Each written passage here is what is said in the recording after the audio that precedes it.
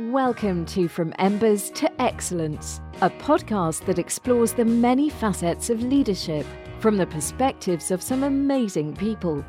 We discuss the triumphs and failures that have shaped our lives and our leadership philosophies. It isn't whether we fail that defines us, but when we do fail, how do we respond? Leaders dust off the ashes and use their failures as fuel to work harder and as lessons to come back wiser and stronger, more resilient, more determined, and more committed to excellence. And now, here is your host, Dave Hollenbach. Today I'm talking with retired Deputy Chief Austin Horan. He did 37 years with FDNY. I'm not exactly sure. We've had this conversation before about the different boroughs you worked in, but I think we'll probably cover some of that. You recently retired after putting in 37 badass years in the largest fire department in the world. Well, listen, I'm going to slow you down. First off, I have no idea what kind of language we can use. You said badass, might be more like fat ass by the time I finished. Okay, so trust me, I'm as average as you can find. You'll find 1,000 guys just like me at every rank today as you would 30 years ago. So badass, no. I would just say a guy who loved to go to work.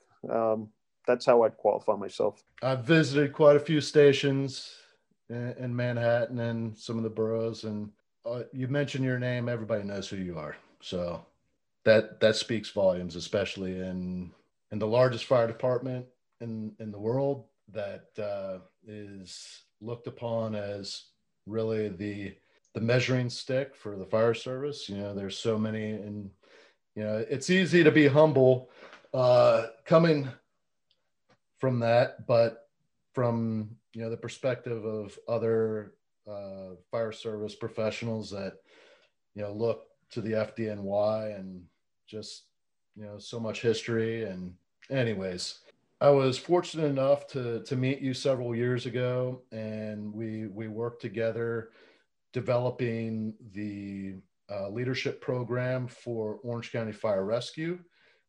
Meeting you was through a company that you work for as a leadership instructor. And I mean, I don't know if you care if I mention the name of the company or anything. Oh, no. That's okay. How we met. That's our history. The history you and I have. Yeah, so Mission Centered Solutions is a company out of Colorado Springs that has developed this leadership curriculum that has helped the Wildland Fire Service and the Structural Fire Service and aviation, the military. I mean, all of this stuff is based in a lot of research and proven methods. So it was awesome getting to meet you and learning from you. And I believe that we kind of started off with like a mentor-mentee kind of relationship, and I feel safe saying that I can consider you a very close friend now. And oh yeah, definitely, yeah, no, for sure, yeah. But I'd like to kind of get an idea where it all started. Talk a little bit about your life growing up and your family, and just maybe the path that led you into the FDNY. Well, as I like to say, I started out as a poor Irish kid from the Bronx. And that's actually true. That's the saying we say a lot in the city. But I started out in the Bronx as a pup, and I was raised in the suburbs I'd say 40 miles north of New York City. Now, the reason I mention that is that I've always been tied to the 5 boroughs because my entire family, extended family, has lived there since I'd say the middle 50s. My entire family immigrated from Ireland in the 50s. I'm first generation born here. So I grew up in a really nice, almost Mayberry-like type place. I'm one of 6. I would consider my family to be just barely above, poor. We had 3 bedrooms in the house, one for the girls, one for my parents, and one for the boys. And that lasted until I was 16 when we started building on. But the end of the day is, yeah, I just started out as a young lad and one of 6. And you ask about leadership, and I had been thinking about this a lot. And this is probably true for a lot of people. I'm the second oldest of the 6, but I'm the oldest boy. Like most large families, you find that you start taking care of the younger ones as you go through your life. So tending to the needs of my younger siblings was something that came very natural to me. My parents never really forced us into that. We just seemed to gravitate towards it, my older sister and I, because my younger siblings, we were older by about a year, or 18 months, and then they started spreading out a bit. So yeah, I had a comfortable home to live in. We didn't have a lot, but we were happy. And my parents worked blue collar all the way, telephone company. My mom was home most of the time. And when we got to be teenagers, she worked in various places, just, helping out the payments and stuff. So, yeah, I had a simple start, nothing great, but definitely more than I needed. So that was the beginning part. What led you to pursue a career in the fire service? Well, this is going to come as a bit of a surprise. I got to join the volunteer engine company in our small little town when I was 16, because basically I just wanted to go to fires and drive fast. You can put the blue light on, tear out of your driveway. Well, it turns out there wasn't a lot of fires. We went to a lot of training, which I always attended, did really well at it. But then we would come back to the firehouse, and this was a hardship for me as a 17-year-old. We'd have to clean the rig, and it was, after the drills and stuff. But I won't lie to you, Dave, everything was clean. And I never saw the value of polishing stuff that's already clean. But here's the point. I hooked up with a pal of mine, and he and we would do our whatever work was required, and then we would duck out. So we weren't there all evening on the drill nights. And the captain kind of figured this out over time. He brought myself and this other guy in. He goes, you guys have been ducking out. We were chasing girls. I mean, Wednesday night, we're down here. We did the drill. We did the training, cleaned up. Now we bug out because, I was too young to drink. And, it was a social thing. Long story short, he actually tells us about a year later, he tells me, I really don't have the heart of a fireman. And, I told him, I said, I think you're right. He said, I don't like parades, I don't like cleaning stuff that's clean. I didn't tell him this, but I'm thinking of it. So I kind of just parted company. But at the time, I had already been working for a plumber since I was 15. So by the time I was 18, I was driving backhoes. I actually had 2 other guys that worked basically with me. I was basically like the foreman. That's a very long story. But the end of the day I was really good at construction, electrical, contract, any of that. And I ended up going to school to become a New York City policeman. And I actually got my associate's degree in criminal justice from the community college on my own. My parents had no money. College wasn't an option for us. But I put myself through school while I was working as a plumber. And I'm going to be a cop. So that was my start to civil service, but it certainly didn't turn out that way. And luckily for me, big time. Yeah, I wasn't fit to be a fireman. That's really true. And the best part is I took the 1978 entrance exam and I aced it. And I aced the physical. I got hired in like the 4th or 5th class of a 4-year list. And I was the first guy in that volunteer fire department, the whole town, to be riding the back step in Harlem. Yeah, that's the truth. And you want to know something? We didn't have to clean stuff that was dirty necessarily. All we had to do is make sure that I was in an engine company. All we had to make sure was we had good hose and a good nozzle. That's it. But there were no other tools. You had your mask. You took care of your mask. But so I had a very, very fun start. My beginning in the fire service was awesome. What are some of your fondest memories growing up? Family memories, memories of your parents, your grandparents, your siblings. Mm-hmm. It's when I look back, it's incredible that I'm very, very proud to be an American. but I'm just as proud that I'm an Irish American. Being first generations, all my uncles told. The Irish they don't tell lies. You just tell stories, and sometimes it's hard to tell the difference. So my father's one of 9, and all his brothers, my uncles, would tell stories that would to a 12-year-old would just literally blow your mind. I mean, I never knew what was up or down with them, and all we would do was laugh about it. I mean, we really had a lot of fun with them, and as humble as our home was, there was always a lot of people around. It was friends in from the neighborhood. Obviously, my relatives would be in and out. My mom, regrettably, she spent half her life cooking and cleaning, and she couldn't cook enough, and she certainly couldn't keep the place tidy because we were just 6 wild animals as much as we tried to help. So my happy memories basically are spending time with my extended family.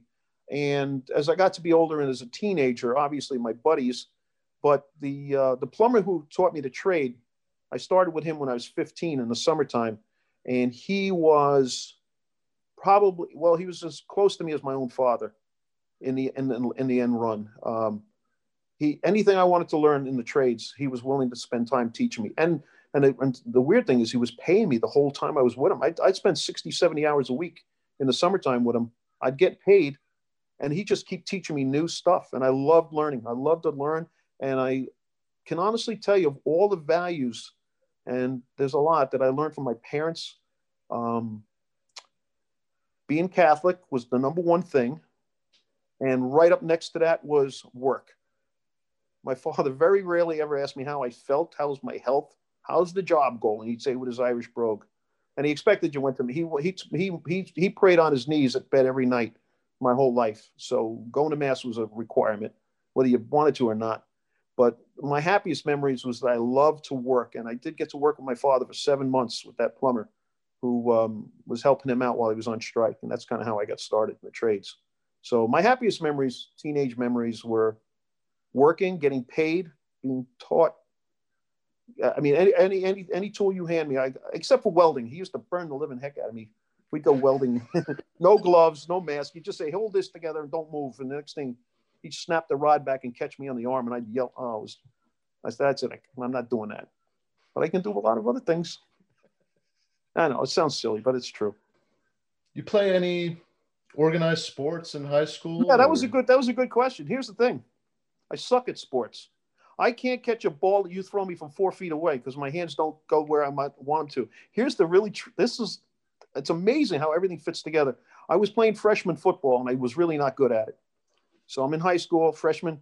And so that's freshman year. Now you're 15. That season ended, no big deal. You know, you intramurals more or less. And then the following summer, my father, working for the phone company, went on strike for 7 months with 6 kids to feed. It's a very long story, but when it turned out, the gentleman down the road from us, literally less than a quarter mile, had a full-blown construction company doing plumbing and heating. He had 2 backhoes, dump trucks, bulldozer. He had every kind of tool you can think of. And my youngest brother played with the plumber's, one of his boys. And he came home in the summertime. I was there when he came in, and he's sitting at the kitchen table telling my father, you know, he says, Scotty's daddy has a back in a hoe, as he called it, meaning a back in a hoe. But as a 6-year-old, he was calling it a back in a hoe. And my dad says, really? He says, where is he? And they walked through the woods between our homes that summer morning with my brother.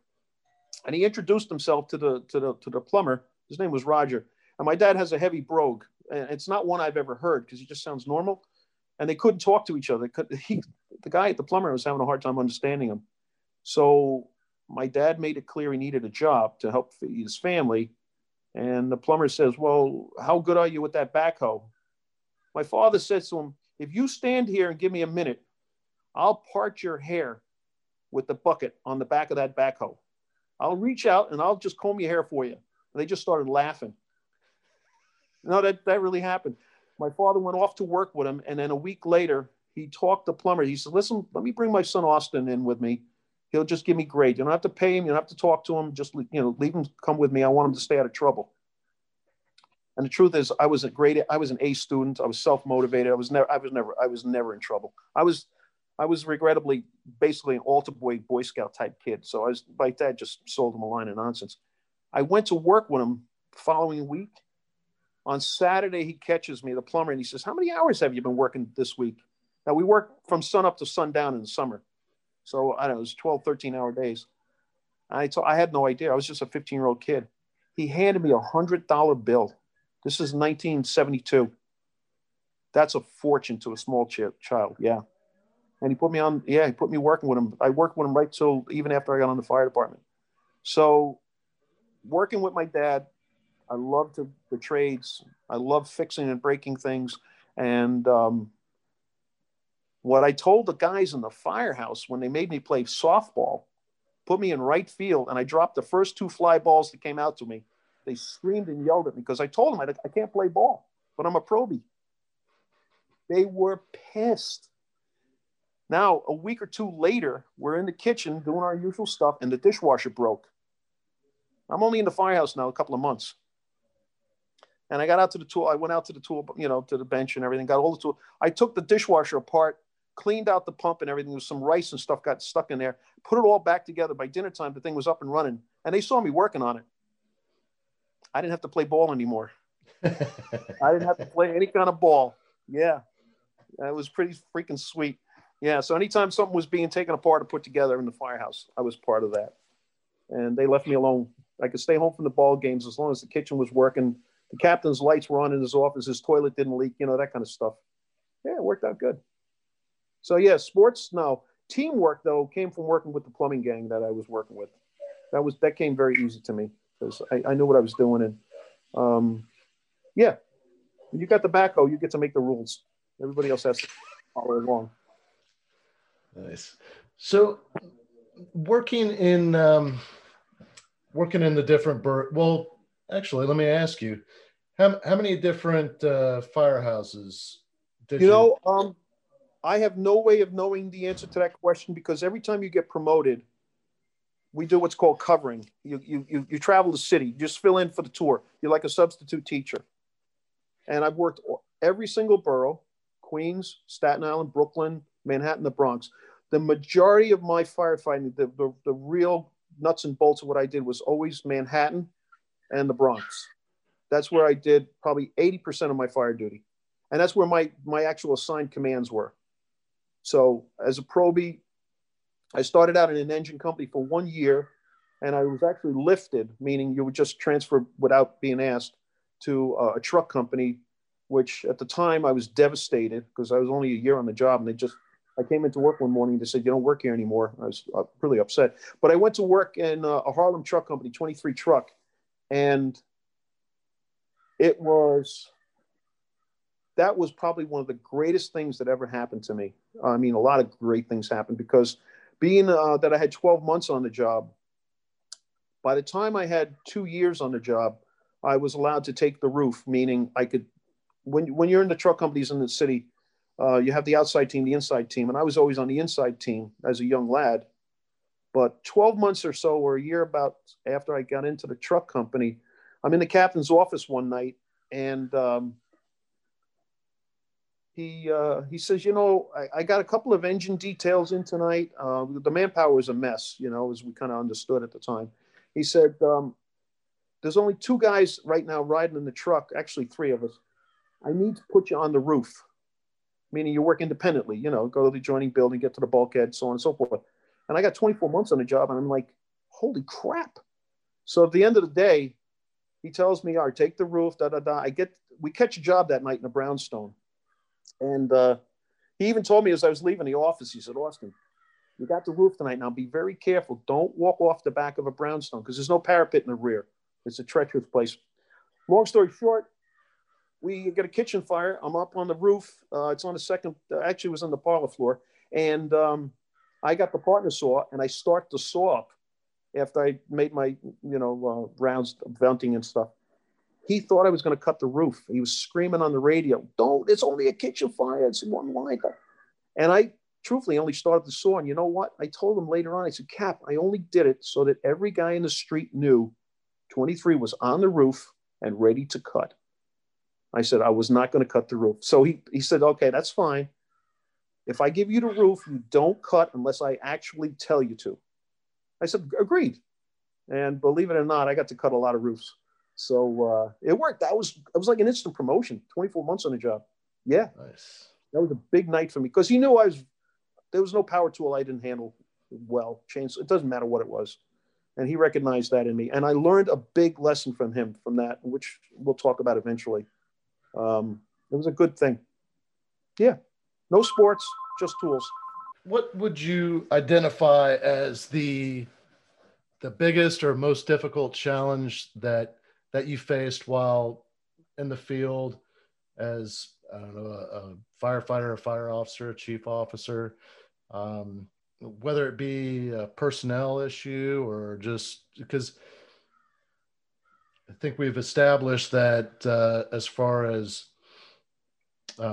proficient with tools and tactics and that sort of thing, that probably wasn't much of a challenge for you, but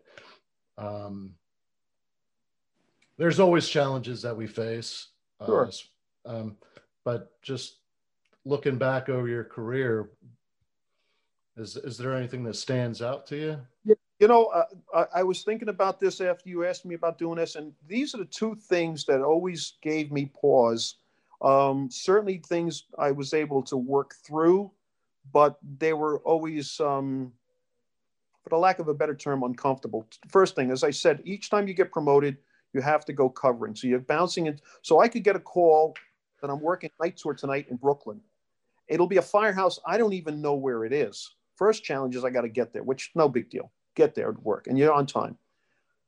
I don't know the names of any of the members in the firehouse. I've never seen these fellows before. I'll never see them again. We had a routine where, as the officer, you fill out your writing list. We used to do it on a small piece of paper. And the routine, which was taught to me, I'd come in as a new lieutenant. I'd go and I'd find the chauffeur, the guy who's going to drive me, and I'd hand it to him. I said, fill out the assignments, because he knew who the members were and what their capabilities were. So now you turn out to a fire. I don't even know their names that well. I have them written down. I know their positions. I mean, that's the easy part. Can man, OV, roof, nozzle man, control man, whatever it might be. I got that. That's the easy part. But I don't have names. So I don't have a personal connection to the member that's working on the fire floor with me.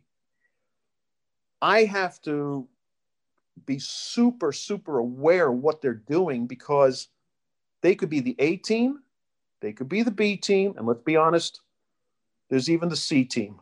You just don't know, because you don't know the members. So having to work with an unknown group of talented people, we all have the same basic training, meaning we know the tactics, we know what our assignments ought to be. How we actually carry them out is a very individual type thing, as I've seen over the years.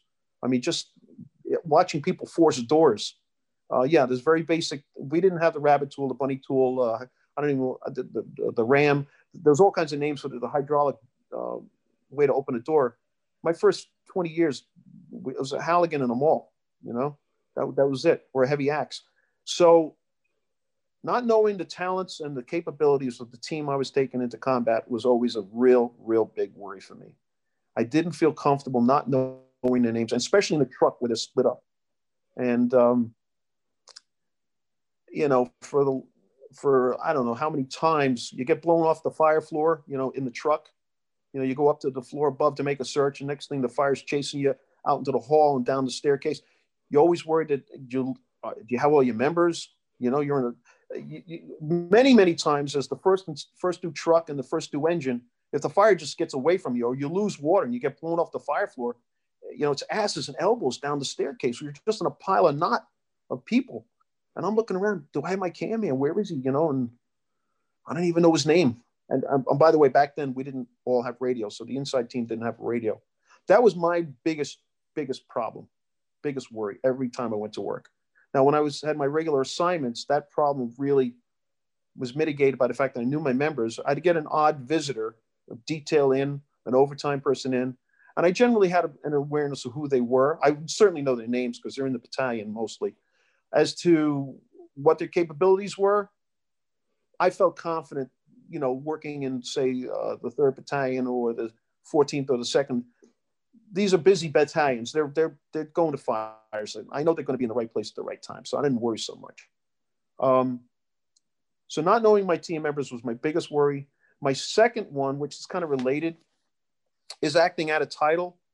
So you're a fireman now, good or bad. And this is not unusual. But at the time I got promoted, I had 8 years on the job. So I went from being a fireman to a lieutenant with 8 years of fire duty under my belt, which by most standards, that's really not that much.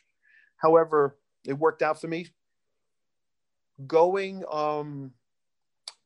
when you're on the promotion list, if the officer in the truck or the engine gets hurt in a fire,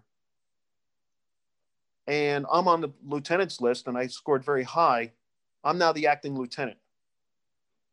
Now, that translates into anything. 20 minutes ago, I was the outside vent man. Now I'm the guy in the front seat. And that to me was always, you were like eggshells you just wanted the 24 to be over. You didn't want any fire duty. You wanted no nonsense. Just get on the rig, take in the runs, and get back and stay out of the office because you're going to mess up the paperwork anyway. So just go back to the kitchen, go do anything. Just take the runs in. You do that for every rank. So when you're a fireman, now you're an acting lieutenant. When you're a lieutenant, now you're an acting captain, which that wasn't so hard. But once you're a captain and you're an acting battalion chief, then it gets real dicey all over again. Because now you're in the street. And that's very uncomfortable. And I've had quite a few opportunities to do that. A lot of fire duty as an acting battalion chief. And that was a very anxious moment because you always felt, yeah, I'm going to get promoted in another couple of months. I'm probably okay with this job. But you don't have your feet solid on the ground. You feel like you're tap dancing the whole time. It's, it's just uncomfortable. You're not in your groove, if you will. It's not what you really feel comfortable with. So how did you manage that discomfort?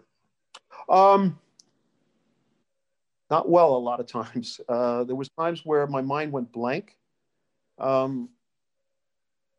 What always seemed to save me was somebody I'm very familiar with. It's hard to explain. So say I'm the all hands chief. No, I'm the first 2 battalion chief. So now I'm standing in front of the building. And at the time, the next assigned battalion chief coming in, generally, we always wanted to get inside the building. It's a BC. You just want to get out of the street. But if it was a gentleman that I knew and he'd give me the nod and he'd say, I'll go in and let you know how it's going, that would always take it down a notch. I'd feel more comfortable knowing that he's in there. As I got up to being a deputy chief, now I'm the guy running the fire, where I might have felt a little anxious. I had friends who worked in safety, quite a few. Well, I knew all the safety chiefs. Once they came on the scene, I felt a little more relieved, mainly because I knew that they would basically watch my back. They were always looking for the oddball things that I might not be catching. So it was a matter of getting used to building relationships, if you will, with the other people who were my peers or even my superiors, so that when they showed up on scene, I felt confident that, okay, whatever stress I'm feeling now is still going to be there, but this thing isn't going to go to heck in a handbasket because they're not going to allow it to. I had one of my most vivid memories is acting as a battalion chief at a fire up in the Bronx. And it's a very large, what we call an H-type building. So it's basically 2 separate wings with a lobby between them and a set of stairs going up either the left or right wing. Long story short, we had a fire on the first floor in the kitchen extending into the dumbwaiter shaft. Once it makes the dumbwaiter shaft, it's going to go straight to the top floor into the cockloft, and now you got yourself a multiple alarm. What started out as a 1-line fire. So I'm an acting battalion chief.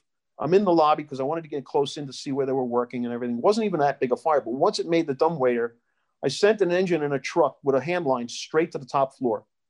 Get the top floor apartment open, get the dumbwaiter open. I want the ceiling open, all this stuff. I'm telling you, I was literally tap dancing on this one. The deputy comes in behind me. I see him out in the entryway. He's looking in at me. I can see, he didn't even call me on the radio. And I'm thinking, okay, good. He's going to take this thing from me. He never did. And now I'm worried about extension. They got fire in the shaft. They're putting water in.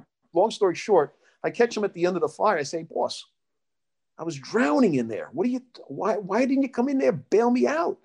Oh, he says, you know, Auster, I was watching your work. He says, you did go under a couple of times. Oh, you were taking on water, but you were kicking hard. Oh, you popped up every once in a while. Oh, you were treading water hard in there. He says, yeah, if you had drowned, I probably would have pulled you out. But he says, you were fighting it. You were doing okay. He says, so I figured I'd leave you alone. Like, lesson learned. If you ain't drowning, keep kicking. That's all. And as I got to be a deputy and I, you know, battalion chief, whatever, I said, you know what, if the companies are fighting their way through it, let them have their day. If I have to help them out, I will. But, and that, the lesson I learned out of that was invaluable. I said, you know what, I'm actually able to do this. I didn't think it at the time. And the nice part is he really was watching over me, but he didn't make me feel like he was going to, you know, obviously I wanted to give him the fire. I didn't even want it.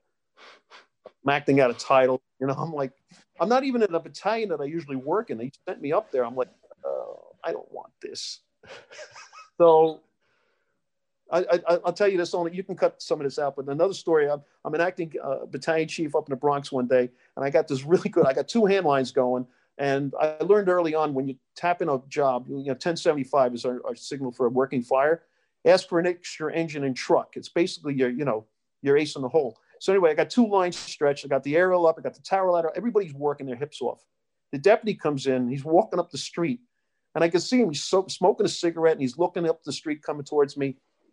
And I'm ready to give him a full report. And all he says to me, hey, he doesn't know me. I'm only there for the tour. He says, hey, lad, are we winning or are we losing?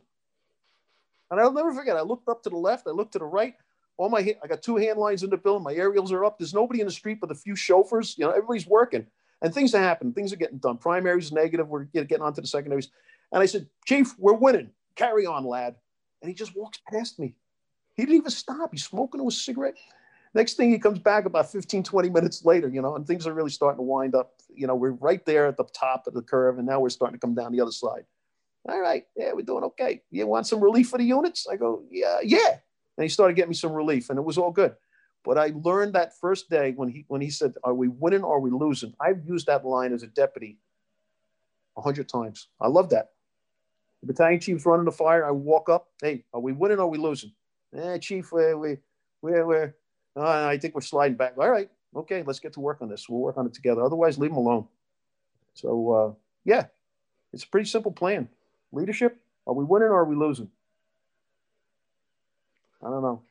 Yeah, that's awesome. It doesn't seem hard to me. It just seems like that's what we do. You know, I was talking to you about the interview I did yesterday with the retired Navy SEAL. One of the things that very much like what you just said is really one of his most valuable lessons was how one of his I don't know if it was a captain or it was platoon leader or not really sure. It was an officer that oh no, I remember. He said it was the Commodore for the unit that he was attached to, had basically said, here's where we are. Here's kind of the general area where we want to be. And then he drew like some squiggly lines going out like this. And he was like, we want to move from here to here. And we might go to the left or the right. As long as you guys are moving forward, you've got all the latitude in the world. If you feel like you're getting outside of these lines, let me know. I'll get you what you need. But if you feel like you're within the parameters I've set, go forth and conquer. Yeah. And that, to me, many of the lessons that I've learned from you and the classes that you've taught, and just a lot of the different people that have kind of mentored me and the books that I've read, that is one of the key components to sound leadership is empowering your people, trusting them. Yep. And it's pretty cool that you talked about that just now. And Well, it goes back to when I told you about my captain giving me the roof because he knew that I was in the construction trades. And I didn't know it at the time. It took me years to look back. And of course, he was somebody I admired. As he retired as a staff chief.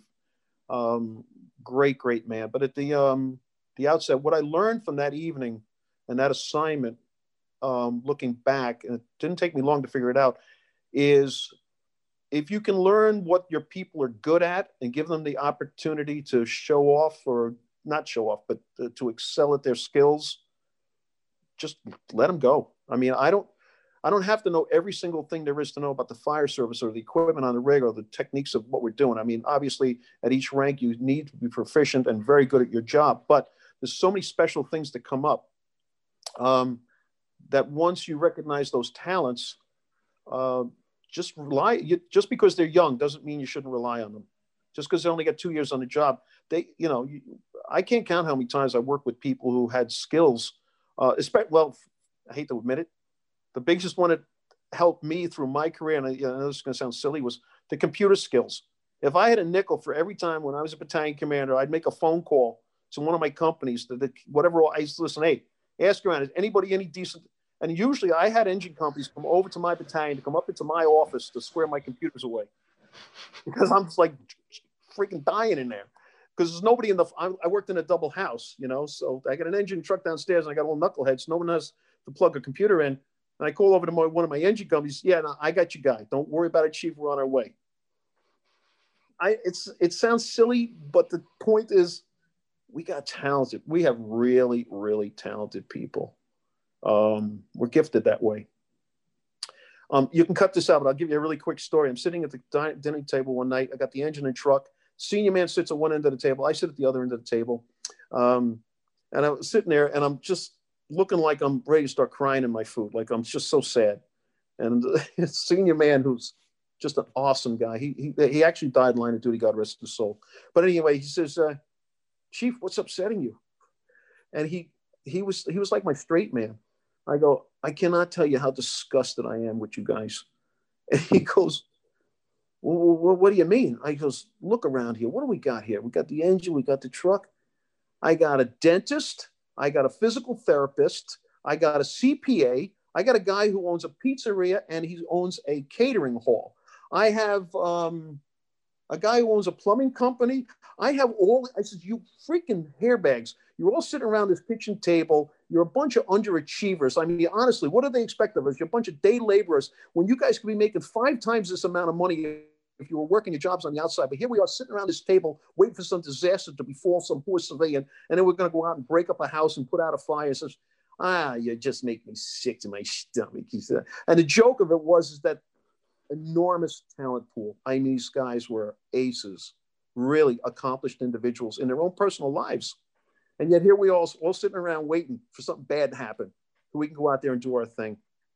I always took I don't think there was a single time in my career where I didn't have a technical or a strategic problem that I had to work on, a report or whatever I was researching. I couldn't find a guy who really was well-versed in it. And I'm talking department-wide. I'm not even, as I got up in ranks, I was able to reach out to a much broader area of guys. But even in my own division, I always found a lot of talented people. That always made me happy. It was part of my joy of working. So, just a side note. So I'm curious. You began your firefighting career as a volunteer and moved into full time with FDNY. Working in some busy houses, really, you've got that passion, and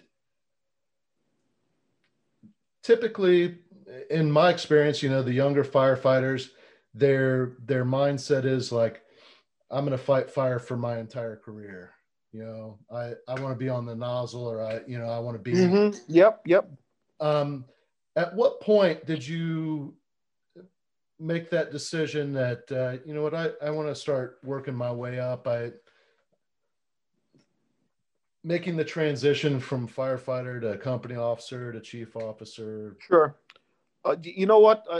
when I went to work in 23 truck after I had that 1 year on the job, this was 1980. A gentleman, I wasn't eligible to take a promotion exam yet. You have to have 3 years on. But anyway, and there wasn't a test coming anytime soon, so I had some time. A gentleman named Matty Murtaugh, he was a deputy chief. Matty Murtaugh Sr. came to work. We had the division in quarters. It was an engine, a truck, and the deputy chief and his aides are up there. And there's 4 deputies that work there. He was just one of them. But he was like 42. He was a deputy. And he just was your Hollywood image of a fire officer. I mean, he was a good-looking guy. The guy was always squared away. Second generation Irish, which he and I would talk about our family history all the time down at the kitchen table. He was so personable. And if he told me once, he told me twice, he told me 1,000 times. He said, Austin, this is the deputy now. You realize you got a bunch of ranks between us. I'm just making the guy coffee and we're chatting. He says, when the lieutenant's test comes up, you got to take that test like they're never going to give it again. Like this is the only lieutenant's test you'll ever see in your career. Because you just don't know. There's all kinds of things that can happen. And seeing how young he was an ace in the firehouse. He was so nice. And I have to tell you a story about him in a minute. And as a fire officer, everybody was lined up like ducks. I mean, he could come down to a multiple and just square us away in a heartbeat. And that was, he was inspiration. He was my first true mentor besides my company captain. And so I took that to heart. And then to add to that, my uncle was a New York City fireman who took the lieutenant's exam. I don't know for sure, but I think it was 4 times and failed every time. So when we'd get together at Christmas, his wife would make my poor uncle, I don't want to use any names. He says, so-and-so, he failed another lieutenant's test. He's going to be a fireman for the rest of his life. He had 5 children. He worked 2 jobs. He was always working. How are you going to study for a test? And I felt so sad for him. It made me feel bad. And when I became a New York City fireman, he was so proud of me. He was so happy. And he told me, study while you can, study while you can. So I had people close to me that really encouraged me to study. Now, Matty Murtaugh Sr., to tell you what a great guy he is, it was a gospel true story. His aide, his aide who works with him in the division, would get overtime as a division aide. Then he would call the battalion aide and say, listen, I'm available to work overtime in the engines or trucks, anywhere there's overtime. He picked up enough overtime one year that he made the second page of the Daily News as the highest paid New York City fireman in the 5 boroughs. This chief officer's aide, that's bad. It was really bad. Deputy Chief Murtaugh gets charges leveled against him, meaning he's in trouble. He's got to go down to headquarters for a hearing because he's being brought up on charges for failure to supervise. We knew all about it in the firehouse. We had a big breakfast. It was basically almost like a promotion thing. We're all in there with him, cooked up a big Irish breakfast. We sent him down to headquarters. He comes back. He's back before lunch. We're like, what about the board of review and this? And he goes, no, he told us, he said, everything is fine. No problems. It's all been taken care of. Don't worry about a thing. And we're having lunch. We're like, what the hell happened? Well, it took about another hour to find out. He lost 2 weeks' pay. Now, I don't know about anybody else, but if I came home and told my wife I lost 2 weeks' pay because a fireman did something stupid, I'd be in a lot of trouble. This is a long time ago. We were mad. Now, this is a division. This is, I think it's 5 battalions. I can't count how many companies, like 5, 6 companies, 30 companies, whatever. We were mad. So what did they do? I was just a young kid. I was just watching this whole thing happen. They collected up money from every one of the firehouses to give him back his 2 weeks' pay in cash. There was so much money collected, they sent him and his wife, all expenses paid, 2 weeks to Ireland on vacation. Wow. And then they sent a memo down to headquarters. I wish I had a copy of it. And it's to Chief of Department from 5th Division, subject matter, Deputy Chief Murtaugh. Don't F with our chief. That was it. Everything got paid. I was so, and then we threw his aide out of the firehouse. Nobody would work with him anymore. We wouldn't feed him. He left. We felt so sad for this. He went down there, and what we found out was he went down there. There was no hearing. He said, "No, I'm here to accept charges as specified. There'll be no defense. Just tell me, levy the fine, 2 weeks pay." And that's the gentleman. This is the person who inspired me to do what I like to do best, and that is to try and help people do the right thing. Isn't that great? Yeah. Don't F with our chief. That's love. That's how great that's how widely he respected was. Yeah. He treated every fireman like he was the most important person he was ever going to talk to that day. That's how you felt. Not bad. That's really cool. It is cool. And I've worked with his son, who was since been a captain, and his son also. I have to say, Matty Murtaugh Jr. But I told Matty, I said, do you have even a clue how much we loved your dad?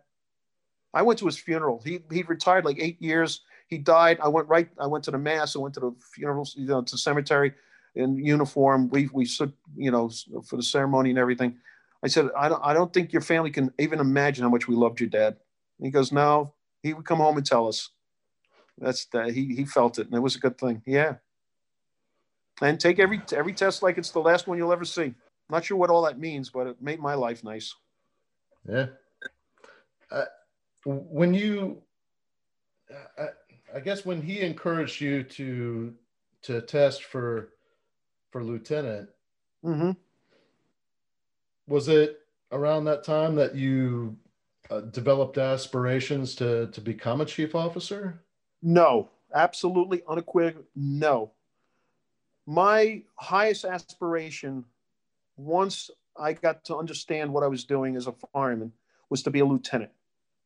If I could acquire that level of skill, I would honestly say, I think most people would agree, being promoted to lieutenant is the greatest promotion of your career. Because once you realize how to do it, and you can commit to it, it's just like you're just training. You're training for that race. You don't win all the races, but you keep training until you do win the race. But the lieutenant's thing to me was so unachievable. I studied for 3 full years. And I had no children. My wife and I were married. We had an old farmhouse that we've been working on for 40 years. I mean, now we still have the same farmhouse, but 3 hours a day studying to me was just normal. And the really nice thing was, our routine in the firehouse was set up where you do house watch for 3 hours at a clip. There's always somebody sitting at a desk to take the alarms in. And while I was studying, say January, the engine had the watches and the truck has the meal. So in February, the truck has the watches, the engine has the meal. I would take the house watch late at night, anytime I was working, regardless of whether I had to or not, because I knew that if I had the 3 by, I was awake from 3 in the morning to 6 a.m., which was the start of the day tour almost. I got 3 hours of solid reading. All I had to do was tap out the bells, give out the ticket, and everybody went out the door. But there's no moving around in the firehouse. There's no committee work. There's nothing getting done, except everybody's tucked away. There might be some people studying, maybe not, resting if they can. And we'd be in and out maybe 3-4 times in that 3-hour period. But I had the house watch desk and my books out, and I could read. And I never missed, well, I shouldn't say never missed, but I seldom missed an opportunity to study. So long story short, I took the lieutenant's exam. I aced it. And as I told my wife, I had gone to community college. I said, wow, this is like the first academic thing I ever accomplished that I was really pleased with or felt good about, because community college, public high school, I got good marks all the time because I never found it hard. But, my wife went to private high school. She went to Catholic high school, Catholic school. She went to a Catholic university. She's a med tech. She studied really hard stuff. And once I took the lieutenant's test and I did well, I said, you know what? I actually think I can do this. So from then on, I said, well, if I ever decide to study for captain, I only have to study for 3 years and I can make it happen. And it didn't work out that way, but at least I felt it could. So, yeah, so my aspirations to make rank was never there. It was always just to make lieutenant. And once I did that, some other things took place, and then I moved on to taking the captain's exam, and that worked out. So one of the questions that I wanted to ask you is,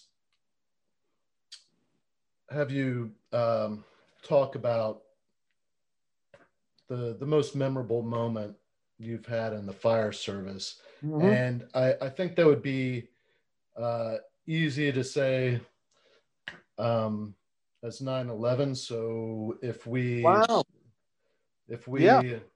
move that to maybe a different category. Okay. Aside from 9/11, what would you say is the most memorable moment? Well, regrettably, I already just told you, is getting promoted to lieutenant. You see, I was blessed to study for lieutenant before I had any children. As it turned out, I had to take 2 lieutenant's exams because it was cheating on the first exam, and they made us sit and take another one. So I got promoted in July of '87. But April before that, my first child was born, my son Austin, my oldest boy. So if you can imagine what it looks like in my world, I'm 30 years old. I have a brand spanking new little boy. My wife and I have been working on our home for 4 years. New kitchen, nursery, living room, dining. We did a ton of work. The most memorable part of that was getting promoted to lieutenant, and I'm in my fireman's uniform, and I'm taking a picture with my bride and my newest little baby boy, because family to me is the center of my freaking universe. I love the fire service, but it takes a pale second to my family for a lot of reasons. But that was my most memorable one. People will ask you, like, what was the scariest job you ever did or went to, or so on and so forth. And I might be the only guy that will admit this. I can't think of too many times, at least my memory's not serving me well enough to come up with an incident where I was so terrified. It's hard to imagine that you can go to these horrific events. Now, I didn't go to 9/11. I wasn't there. We won't get into that just yet, but just normal fire duty, multiple alarms, sub-basement fires, top floor jobs, whatever. You seem to get dragged into it with the whole gang. It's like you hit the building like a tidal wave. There's no time spent thinking, oh crap, I wish I was off today. You're doing what you do. I don't really have any terror. I never had a bad dream about a fire, not even once. I will add this, and you can edit it out. When you retire for years, and I still do, I get reoccurring nightmares that I'm at work and I'm either in the wrong assignment, like I'm a chief officer and I'm on the back step of an engine company, because I can't explain it. But the one that happens the most, I can't find my gear. I can't find my helmet. My radio's missing. I can't find my turnout coat. The bells are going off. The rig's pulling out. I can't get to it. You know what I'm saying? It's like that's my trauma. Isn't that weird? It's never about missing fireman or a Mayday or an urgent. You get those as chief mostly. But yeah, it's crazy, right? The things that really scare you is not being ready for work, not being prepared. And you'll see. You'll see. That's what happens. One thing that we had this conversation several years ago, and it stuck with me. And I don't know if you remember the conversation, but we were talking about you started carrying lumber crayons or grease pencils. Yeah. That's a very simple story and a very true story. And when I got working with Mission Centered Solutions, where we do our leadership courses, and we even tell the class when we do that, we're not teaching you anything new. We're just giving you a new vocabulary so you can go back and look at the things that you already know and probably see them in a more cohesive way, I'd like to say. So here's the point. Strengths and weaknesses. Sun Tzu. One of my biggest weaknesses, and it's terrible for the fire service, I can't remember numbers. You give me a 7-digit phone number, I walk out of the room, I'm going to dial it wrong. It happens to me all the time. So picture now, especially as a chief, you got all these companies, all these units working, and I get there and I'm the all hands chief. Now I got to go up to the fire floor. I got 2 engines, 2 trucks. I might have a rescue up there somewhere. Long story short, I would get to the command post. All right, what do you got for me, boss? All right, go to the top floor, this, that, blah, blah, blah. Who do I have working up? And they'd run down the list of units. And I'd write them on my clipboard. And I would get up there and I'd go to work with my aide. I have lost more clipboards in the 5 boroughs. I swear that's sold on eBay. It says, please return to Austin Horan Battalion 2. They never turned back up. You lose them. So I couldn't track my companies on my clipboard. So, okay, what's the next step? I started writing them on my hand. I swear to God, with a pen. And I got but I need my gloves, and I did, oh my, and then your hand sweats. My hands are like water. Everything is running together. I can't read anything. So then I'm out cutting concrete at my house one day, and I got my lumber crayon. I'm marking off what I want to make my cuts. And it just popped into my head. I said, wait a minute. Everywhere that I work, there's walls. I work in buildings. I'm not a wall laying guy. So I took the lumber crayon with me to work the next time I went to work. And sure enough, caught a job in a high rise. I got my writing list written all on my piece of paper, and at the command post. I got up to the floor below, and I wrote it all across the wall. There's my command board. It's on the floor below. I can go up now to the fire floor, do my thing. My aide, I can keep him downstairs. He can help me out. And at the end of the day, I started bringing lumber crayons in from my other battalion chiefs in my battalion. There's 4 of us there. And we get talking about it at the division conference, and the guys are all laughing because they've seen my writings on the walls, because I'd get relieved at a fire. And I say, yeah, everything's upstairs. And when I'd get searches, okay, search, I'd write everything up on the wall. They were laughing so freaking hard. But you know what? Most of the guys had lumber crayons. But one of my shining moments had a massive fire in a high rise. I ran out of lumber crayon. And the guys were stealing them out of my pockets. But I had the lumber. I was out of crayon. You know that I was able to write my stuff down the length of the hall in the soot on the wall. I had it written with my glove. And my aide going, you're out of your mind. I go, yeah, but it's all here. And when I got relieved, I down to the end of the hall. He goes, yeah, no, here's your command board right here. He goes, I can't use the same language because, we laughed like heck. And he just took over from where I left off. And, what apartments we searched, what was still left to be done, who was searching where, primary, negative, secondary, it was all there. I wrote it in the soot on the wall. I was so pleased with myself. Yeah. You got to know your weaknesses, Dave. And boy, I got a lot of them. Yeah. Can't make it up. I don't know. Now, you mentioned that you went to community college. Right. Other than fire service courses, what other formal education did you pursue? I want to go back one step. I didn't take any formal fire service. I had an associate's degree in criminal justice because I was going to be a policeman. I had the good fortune. I joined the New York Army National Guard in 1975 it was 75 because Vietnam was over. I felt like I should do something. I didn't want to go on active duty because I didn't want to be away. I wanted to get to school because I really wanted to get on with my career. And I joined the military police unit because I reasoned out that I should see what being a policeman is like to see if I even want to do it. And the unit that I was in had 200 members. Now, 100 of them, give or take, were NYPD. And these guys were just a bunch of, Vietnam veterans just enjoying their time there. Then there was 100 guys who were like me. We were wannabes, would like to be a cop, like more, whatever. But here's the thing.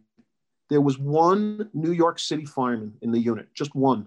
And he needed a ride home one day. And I think I was 19 at the time. And he happened to live near me. So I drove him home. It was like an hour's drive home. And the whole way home, and I was only new to the unit, he says, so what's your story? I said, I'm going to be a city cop. He goes, no, you don't want to be a cop. Cops hate their jobs. Hell, they hate their lives. You want to be a fireman. And what I didn't mention is before that we got to that, I explained to them that I was a plumber by trade, and I ran heavy equipment and so on and so on, because you just listen, forget college. You don't need it. A GED and a driver's license. It's easy. He said, we love guys that are in the trades. If you're good with tools, you're it. I went home that night. I started thinking about it. I go, he's telling me about the schedule and about the whole route. I didn't know. My uncle, I hadn't seen him in a long time. Long story short, I got the application. And from that minute on, I was committed to getting that job. And I did get it. Now, that gentleman, when he retired, he was a company captain. By the time he retired, I was a battalion commander. Every single time I ran into him, and I ran into him in and out my career, I would kiss his ring like he was the Pope. And he would laugh. He says, and I can't use the language. But by the time I was the battalion chief, and I'm at his quarters one day and he's working, and I go to visit him because the guy's like my hero. He said, Austin, if you kiss that ring one more time, I'm going to shove it down your throat. Laughing. Because I went to kiss his ring in front of his men, and they're all looking at me like, what is this guy doing? The chief comes for a visit to kiss the captain's ring. And I said, all right, guys, I got to tell you a story. And I told them the story, and they understood why it was so important to me. But for the grace of God, that one drive home, that one gentleman absolutely changed my life. And this is an offside thing, but this is something I've said a million times. 3 confirmed miracles in my life: my bride, my babies, and my brothers. Meaning the job. My wife, my little kids, and the guys I worked with my whole career. Those are 3 confirmed miracles. I struggle with religion, but I'm telling you, that's locked in. I had no business driving that guy home that day. He could have gotten home 100 different ways. And for that one piece of advice, he changed my life. That one guy. Yeah. I knew after that it was going to be anything but that. And he even said to me, he says, you like breaking things? We break things all the time. I'm real good. I'm real good at breaking things. Yeah. No, it was a great ride home. This is the first time that I've heard you talk about military service. I'll be honest with you. I'm a little bit embarrassed by it because the National Guard, as of today, they're combat veterans. When I was in the National Guard, they wouldn't give us bullets for the guns. Unless you were an NYPD. When we had these security details where we had payroll and stuff, the guys who were New York City cops had bullets in their 45s. I had a gun. It was a paperweight. I could only beat you. I could hammer nails in with it. But I couldn't shoot anybody. I'm an 18-year-old kid. Why give him? Who's going to get? Why? That was smart. The point is that I did that mainly because I didn't want to leave. I wanted to finish college. I really wanted to get on. I knew I wanted a family. I wanted to get married. All that stuff. Looking back, I wish I had gone active duty at least for a 2-year, 3-year period.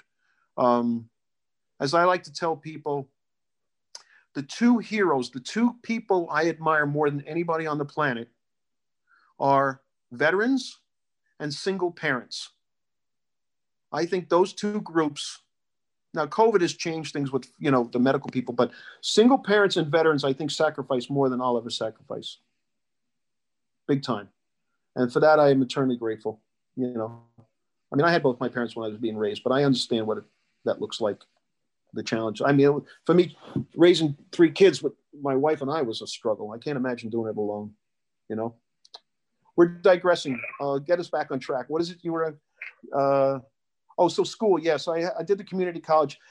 This is a dark point in my career. Once I aced the lieutenant's exam, I promptly signed up for law school and became a lawyer.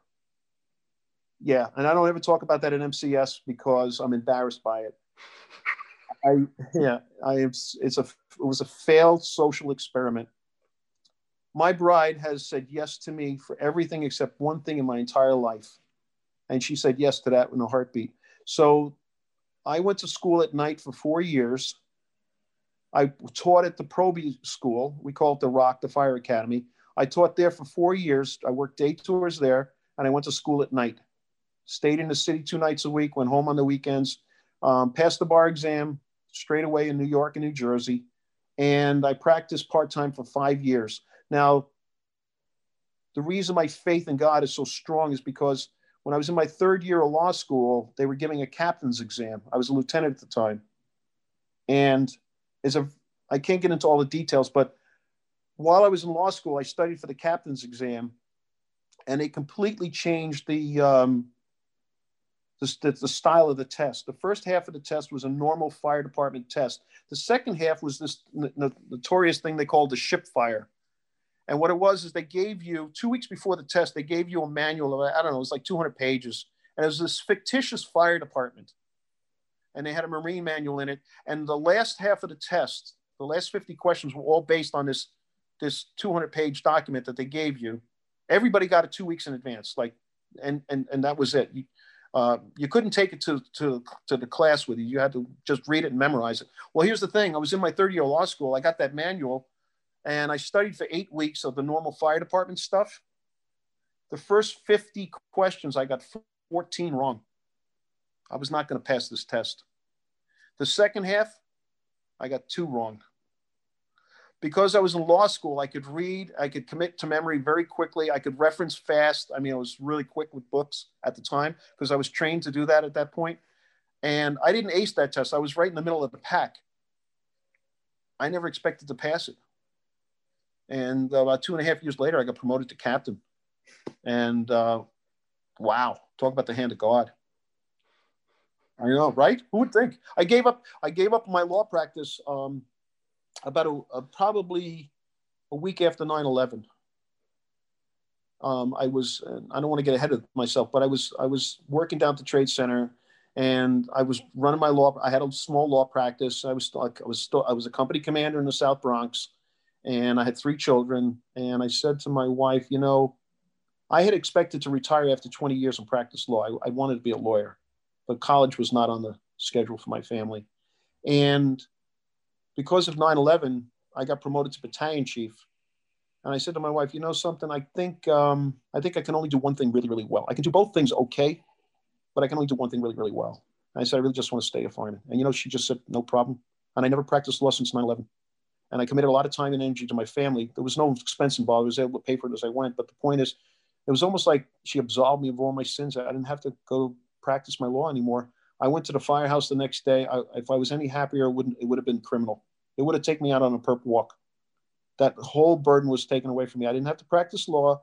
I was now a battalion chief. I could just do fire duty. I could just work with the members.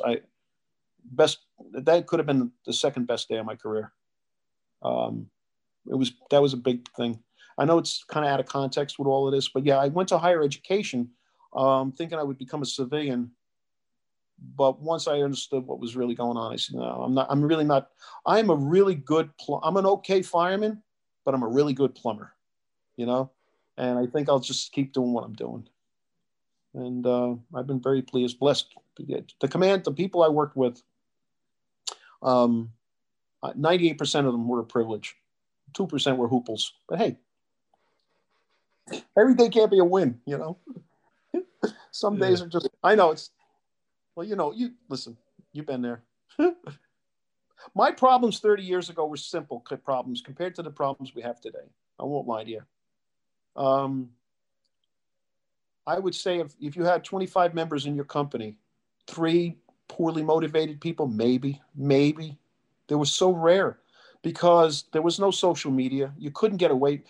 If you weren't in the kitchen, you were doing something with the rig. For me personally, in my fireman years, I started a wood shop down in the basement of the firehouse, and I made furniture. And guys would come down and help me, and you know, then I'd go up and study, and we'd do our runs. And every day at work to me was a joy. But today, we're in a whole different society. It's very different. We're isolated. I think social media, I think cell phones. If I could have it my way, nobody would have a cell phone on the rig. They wouldn't even be back in your locker room quarters until you go home. You know, we had a payphone. Whatever messages we need, we always seem to manage to get to our families. But this thing with the phones isolates us in a way that makes me sad. Really, actually does. But we have to adjust, otherwise we'll lose. You know, it's different. 37 years in the fire service, practicing law, working with some of our country's greatest leaders at MCS. You know, just a little bit of background on that. The cadre that would go around. Oh, I learned so many things, and I can only say this about the FDNY. I can't say this about everybody because I only know my own people. The same Matty Murtaugh that I talked about earlier would tell us, don't be afraid to take details. See, everybody wants to do 24s. Everybody wants to be in a firehouse. Everybody wants to go to fires. We understand that. That's the easy part. But what he tried to explain to us, he says, you never know what skills you'll pick up, what contacts or relationships you'll build with other people. If you get a call that they need a volunteer to go do XYZ, don't be afraid to say yes. Now, what I learned very early on is there are no bad details in the FDNY. And the reason, at least from my experience, was that if you gave me a 30-day detail offline where I got to come to work Monday to Friday, which is going to be awful, it'll be painful. If you get 2 or 3 firefighters together on that detail, somehow they're going to make it work. Not meaning you're still going to come to work, but they're going to make it enjoyable. Because if they don't, it's not only going to be miserably like penance, but nobody's going to sign up for anything after that. So I got pulled into some details that I never thought I'd be involved in. And one of them was getting on the incident management team for the FDNY after 9/11. I just happened to be in the right place at the right time. The list came out. They said, we need volunteers. I put my name down. And the next thing I know, I'm on this team. They hired Mission Centered Solutions to come to New York to teach the incident management teams. Now, there was, I think, about 80 of us, if you can believe this. They were teaching us how to get along with other people, other agencies. Because prior to 9/11, we were self-sufficient. Anything we needed, we can get within the 5 boroughs. But now we had to rely on a national response to a lot of big things. So they were trying to teach us, the 80 of us, how can we communicate? How can we get along with other people? And incident management systems were in place with the Wildland Service that were highly successful in organizing large-scale operations. Everybody's familiar with them today. But back then, they were unheard of. I mean, I still know the story about the very first team that came to work with us on 9/11. But moving on from that, I'm sitting in the class watching the L381, the leadership course. And I was so impressed with the way they orchestrated or did the course. Now, I think you were in our 380 course. Well, there's another one, the L381, which I also teach, is a real hands-on kind of class. And I had already been sent to Emmitsburg on 3 different weeks to learn how to write drills for the fire department. And this was another detail I was asked to be on. And I said, yeah, I'll do it. So now I've been to training. I'm looking at the class. And I said, I really like the way they run this. So on Tuesday, it's Monday to Friday. On Tuesday, I got talking with one of the fellas because they were all retired. I said, hey, do you ever hire anybody who's full duty? He goes, if they got time to get away. And I said, well, I got about 1,500 hours that the city owes me. I can pretty much go where I want, when I want. And I was a battalion chief at the time. I don't think I was the commander yet. But anyway, I went home and talked to my wife, and she helped me fix up my resume. And I brought it in, and I gave it. It turned out the lead instructor was one of the boss owners of the company. He took my resume on Wednesday. He comes back Thursday, and he's laughing. He goes, you wrote that resume? Is that legit? I go, yep, it's legit, and I already know why you're laughing. He goes, why? I said, you want to know if I'm really a lawyer? I said, I still had a business card. I said, yeah, I am. But I said, if you hire me, you're going to the big house. Let me tell you something. You don't want me defending you, brother. You're going to be behind bars for the rest of your life. You're going to have a boyfriend forever. Don't hire me. So I said to him, I said, no, I did. I said, I'm not happy about that. I said, but yeah, I've taught a lot of courses, done a lot of different things. And 3 weeks later, they hired me. That was May of 2008. And I've taught, I think, about 120 courses since then. And really why I've enjoyed is the lead instructor is a retired Special Forces Green Beret type. There'll be a guy like myself who's just a fireman off the back step, if you will. And then there's usually at least one guy who's a type 2, type 1 IC from the wildland firefighting operations, smoke jumpers, that type of guy. It's just, they're unbelievable people. And we teach these courses for a week. I go all over the country. That's how I met you. I've been out to New Zealand. I've been out to Australia. I've been up to Alaska. And as my wife likes to remind me, she says, you're not very funny. You just tell the same silly, stupid stories to a new group every time. But I got to tell you, Dave, first responders are my people. I believe all first responders are cut from the same broken stone that buried in a quarry somewhere. We come out of there and all we want to do is make things good, fix things. And we want to fix it fast. We don't want to hang around. We don't want to beat around the bushes. Like we suck at standing fast. That's been a painful thing to watch too. I'm not even sure there was a question in all of that. That was just me going on. So that's how I got hooked into working with these retired Green Beret type people. And I'm very close with quite a few of them. We're very close friends. And they come to visit me. I go see them sometimes. Of course, we work together. They like being part of the fire service, but I don't have to go to the firehouse on, Christmas Eve. I can go to work when I want, kind of a thing. They're good people. Yeah, I actually reached out to Nick Zambito. Oh, we've been playing phone tag, trying to get him on the podcast. He only just recently left the company. He retired from the company. He and I were paired up almost as a team for, I'd say, a better part of 5 to 6 years.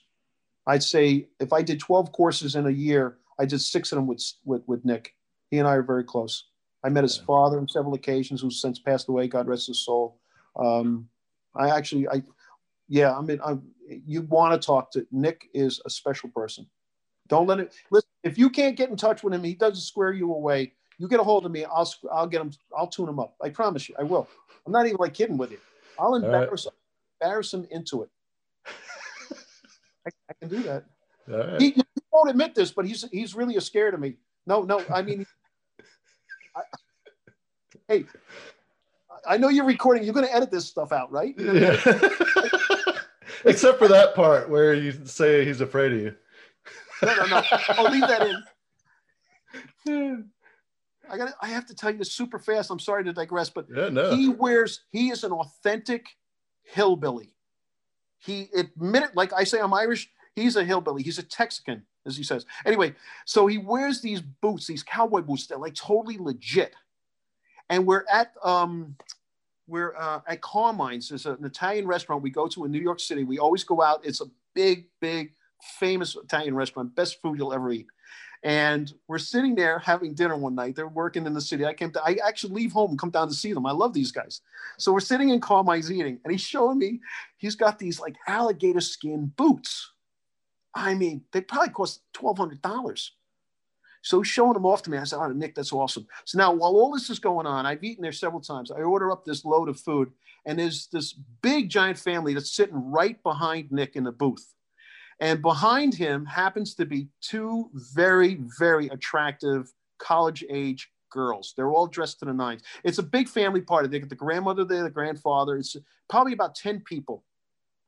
So Nick is showing me the boots early on in the evening, and I had this garlic bread with mozzarella on it, and I saw one of the girls looking over at the garlic bread. So very quietly, I took a knife. I cut off 2 nice pieces. I put it on a small plate. I said, "Hey, Nick, pass these over to the young ladies behind you."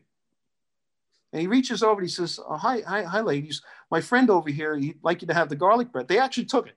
I said, "You got to try it. You got to try it." They ordered up a whole lot of it. So here's the point. He goes to the bathroom. Now, I worked in the 2nd Battalion for 10 years. It's Greenwich Village. It's Soho, all right? The Village Firehouse. So he's always talking to me about the bars in the village and going out at night and all this. And he always wants me to buy cowboy boots when we work together out in El Paso. So he's got these cowboy boots on. Now I got these 2 pretty girls. He's in the bathroom. I said, "Ladies," I need your help. Do me a favor. Now, the guy sitting here, he is a retired Green Beret. This is a combat killer, this guy. I want to have some fun with him. Would you ask him, one of you, "Are those real cowboy boots we notice you wearing?" And then I said, when he starts showing off his boots, I know this guy really well. I said to the other girl, say to him, "Wait a minute. I've seen you before with those boots. You were walking around the village 2 nights ago. I saw you sporting them up and down by the meat market, right? That's you, right? I saw you out there." Sure enough, he comes back from the bathroom, eating the meal. The little girl looks over. She says, "Excuse me, sir, those real?" He holds his boots up in the air. He's showing them off, twisting and turning. I'm talking all about them. And the other one, she drops that line on him. He turns. He almost came across the table and grabbed me by the throat. The other 3 guys, we were laughing so hard we were crying. The girls were roaring. Well, as it all finished out, we took pictures with their family when they were leaving. They all had such a great laugh over this thing. We all posed for pictures with these people. He said, "Only you can come into a restaurant. We know, I owe that man 4 dinners when we would work together out west. the joke was to see who could get to the check first. Doggone it, if he wouldn't call and make a reservation, he wouldn't tell me he made it. We'd walk in and they already knew before we even got there he was taking the check. And then he went and retired before I could repay his kindness. That's true. 4 dinners he beat me for. I owe that guy big. Nick is a sweetheart of a guy. Yeah, he's a good guy. All right, back to work. What's your next thought here? Did you want to? Part of the lessons in the FSL 380, when talking about leadership, specifically in the fire service and the military, leading in high stress environments is much different than just leadership at the firehouse or in the office, that kind of thing. I'm wondering if you could talk a little bit about your philosophy on leadership or leading in high stress environments, how that has been shaped through your own personal experiences and maybe lessons you've learned from other people. Well, you know, it almost seems like an oversimplification, but it goes back to that very simple Boy Scout motto, be prepared. And it always seemed to me that whenever we have assigned times on your day tours and your night tours for drilling. And I'll be honest with you, I'm like every other guy. There were days where I didn't want to be bothered. I was preoccupied. I might have been just lazy. Well, what I'm trying to get at is when we would run drills for training purposes within the firehouse or in the area, the battalion, we always like to go back to old fire buildings that we had that we could gain access to do drills. The key here is if we properly train and we know we're training and we're diligently training and we're always trying to be a little bit better than the last time, my confidence levels at structural fires or operations, or my stress, I should say, is sharply reduced because I know that the gang I got working with me tonight is kind of dialed in on some part of this. Now, we all have the same basic skills of, start a line, get it up the stairwell, get the door, get down the hall. These are the nuts and bolts. That's not the stressful stuff. The stressful stuff is the weird things that happen, where you may not be sure how well this is going to go, where it's a little bit iffy. I used to like to say, there's a half truth to this, that there's only 2 things I'm truly afraid of, super scared of: high voltage electricity and my bride. That's it. I'm terrified by electricity.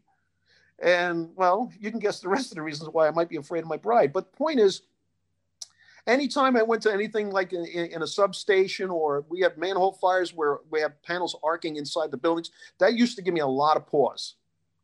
But those, again, were the types of things where, for me, the stress could only be mitigated by having people, hopefully, not all the time, it wasn't always, but a lot of times I had somebody who was an electrician on the scene. Might not have been in the first or second companies, could be somebody who's down around the corner, but, get on the radio, hey, we got any electricians? And they knew I didn't mean a guy who could just wire a wall switch. We can all do that. But I'm talking a person who knows how to pull power, pull a pan off a meter, and so on and so forth, things of that sort. And more or less, it would just be more like a safety officer for me. Get them down here. What am I not going to see here? What am I not going to be able to pick up on? And then it goes always back to, if you can know the talents of your people, because we really do have an awful lot of talented people. You're going to have the stress. And we seem to handle that stress at the scene because that's what we're paid to do. I've drawn blanks. I'll hear a radio message on the handy-talkie, and I'm really at the watermark. And basically, sometimes I'll draw a blank, and that's one of those times where you just have to take a pause. Unbearably hard to do. I'm going to tell you a story that's true. It's an embarrassing story, but I think there's something in it, I hope. I'm in my South Bronx Engine Company. I'm a captain at the time. Been a captain for a long time. I'm on the chief's list. I'm almost on my 20th anniversary. This job is my job. I go to It was probably a third alarm. Yeah. And I end up at the job. My engine company's all the way around the corner. I go up to the command post to leave my guys behind, and just to find out if I could check in with the aide, let them know I'm there. And now I'm standing about 10 feet from the command post, and I'm talking to 4 other officers like myself I haven't seen in a while. Third alarm, it's a big deal. And we're just carrying on. And like me, I like to talk and, hey, how's it going, this and that. Boy, about 15 minutes into this, the deputy who's running this fire grabs me by the shoulders and spins me around. Cap, did you hear a mayday? I was like, holy shit. You think I heard anything at all on the radio, Dave? I heard nothing. I'm holding court with my pals thinking, hey, when he gives me an assignment, I'll pay attention. I'll go off and do my work. The man's face was white as a ghost. His eyes were as big as saucers, and I couldn't tell him anything. I had to tell him straight up, Chief, I wasn't listening to the radio. I had to actually tell him. You know that he didn't even get mad at me? He was so stressed out. He grabbed 2 other people to find out. It turned out there was no mayday. But whatever he heard put him in that frame of mind. Dave, I'm not going to lie to you. I felt like that big. That was a failure on my part. You don't have those moments happen very often. In fact, they're incredibly rare. And if you're not there to meet that challenge, that's bad news. Well, what I learned, and I think it's fairly self-evident, from then on, report to the command post, monitor the freaking radio. Yeah, your pals see you. There'll be a time when things are starting to wind down. Yeah, you can put things aside if you have to. But the point is, this game was still escalating. I felt like I let that man down in a way that should never have happened. And then, of course, I became a chief officer and then a deputy. And, I thought, man, I hope somebody's watching my back. Isn't that sad? Did you think you really got your act together? And I was that cavalier. That's a major alarm. I'm like probably there's 4 engine companies ahead of me that are going to get work before I get anything. I'm not even connected to the job. That was sad for me. Worse for him. I don't know what lesson there is in all that, but the fire duty is really all we're there for. I mean, everything else is ancillary. That's what we really get paid the big bucks for. All the rest of the stuff is just, you get anybody to do what we do, except that. So not a shining moment. And I probably had a few others like that. I'm not sure why I told you that story. Well, I think it goes to the point that even the best of us drop the ball every once in a while, Oh, yeah. And if we can't learn from those situations and share with those around us and hopefully prevent somebody else from making those same sort of decisions, then sure. Well, I've told a lot of people that story. Yeah. We have a tendency to get lackadaisical if we're not actually working. Yeah. And no, I know exactly what you're talking about. Yeah. I was wondering if you would be willing to share some of your experiences surrounding September 11th. We don't have to, but no. My experiences. First off, to put it in perspective, I'm up in the Bronx, very far from downtown Lower Manhattan, and prior to 9/11, the majority of my time was spent in Harlem, which is in North Manhattan, and the South Bronx. That's the overwhelming majority. Now, I've been everywhere, but that's where I did 90% of my fire duty. Now, the morning of 9/11, I had already gotten home the night before, got my kids out to school, and I'm just like every other fireman. I'm like, I got nothing to do. I went back to sleep. I'm half awake. I get a call from my kid in high school, Daddy, a plane hit the Trade Center. Now, that's not the first time a plane has hit a building in the 5 boroughs. It happens. Right. There was a baseball star. I should know his name. He flew into the side of one of the buildings. Of course, we know about the World War II B-29 that flew into this. It wasn't a B-20. I think it was a B-17 that flew into the side of the Empire State Building. So long story short, I think it's a small plane. Turn on the TV. All right, now we got what we got. got straight in the car. I went right to my ATM machine. I maxed out all the money I can get out in one withdrawal and shot right down into the city and get to my South Bronx Engine Company. Now, that was the buildings one of the buildings, the South Tower had already collapsed while I was driving in. And I remember thinking to myself, not only I was thinking about how many souls are leaving right now, how many people have been killed. My mind wasn't really thinking so much about how many firefighters had been killed. I had no way of knowing how many actually showed up. But I got into the firehouse, and of course, now we're starting to get some more information on. And what happened was every single guy who was related to that firehouse in the last 10 years showed up. Retired people, people on medical leave, people on vacation leave, people off duty. I would say within 2 hours, we had over 150 guys. We had a double house. It was an engine and a truck and a battalion. So all the battalion chiefs had showed up, all my officers, I was a captain. And we started piecing together what we were going to do that day. Now, we're in the Bronx. I get a call sometime that morning, from the deputy chief. I realized he skipped the battalion. He called me directly. And we know each other. He didn't even call me captain. He said, "Hey, Austin, I want you to know that if the Bronx dispatcher sends you down or assigns 60 Engine down to the trade center, you're not going. You can acknowledge it." He said, "But I want you to call me immediately because I'm going to squash it. You're not leaving the borough." And I said, "Chief, what's going on?" He says, "I have 4 engine companies in the entire South Bronx right now. Everybody else is committed to Manhattan." He said, "We get a job. You're the only engine company I got in 2 full battalions." Okay. I get with the truck. I got 17 trucking quarters, and we talked, myself and the other captain. And I went upstairs to the battalion chief. These are all friends of mine. Our rank structure is kind of an odd sort. We're as much friends as we are superior, subordinate type thing. Anyway, what we reasoned out is, okay, we're going to do the fire duty. So what we ended up doing was we shaped up all the guys. We had over 100-something guys in the firehouse. We went around to the battalion with pickup trucks and absconded with all the spare masks, all the spare hose, any fittings, any tools, anything we could get. We went up to the hardware store and basically ransacked the guy's hardware store. Now, the guy was great. He said, "Take whatever you need. Hand lamps, buckets, hand shovels, tools, whatever we need. Just take it." I don't even think there was ever an accounting for it.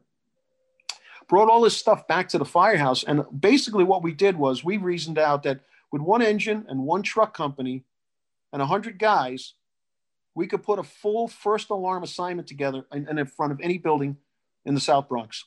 We had the pickup trucks and that. We were just good. There was no red lights to us anymore. Nobody was moving around in the streets. It was dead quiet. And from the time I got down there to the very next morning when I got relieved, we didn't answer one single call. Not an EMS run, not a pull box, nothing. Nothing. It was dead silence. So basically we said, okay, we get a job, the engine truck go out, you guys jump in the pickups, follow us into the box.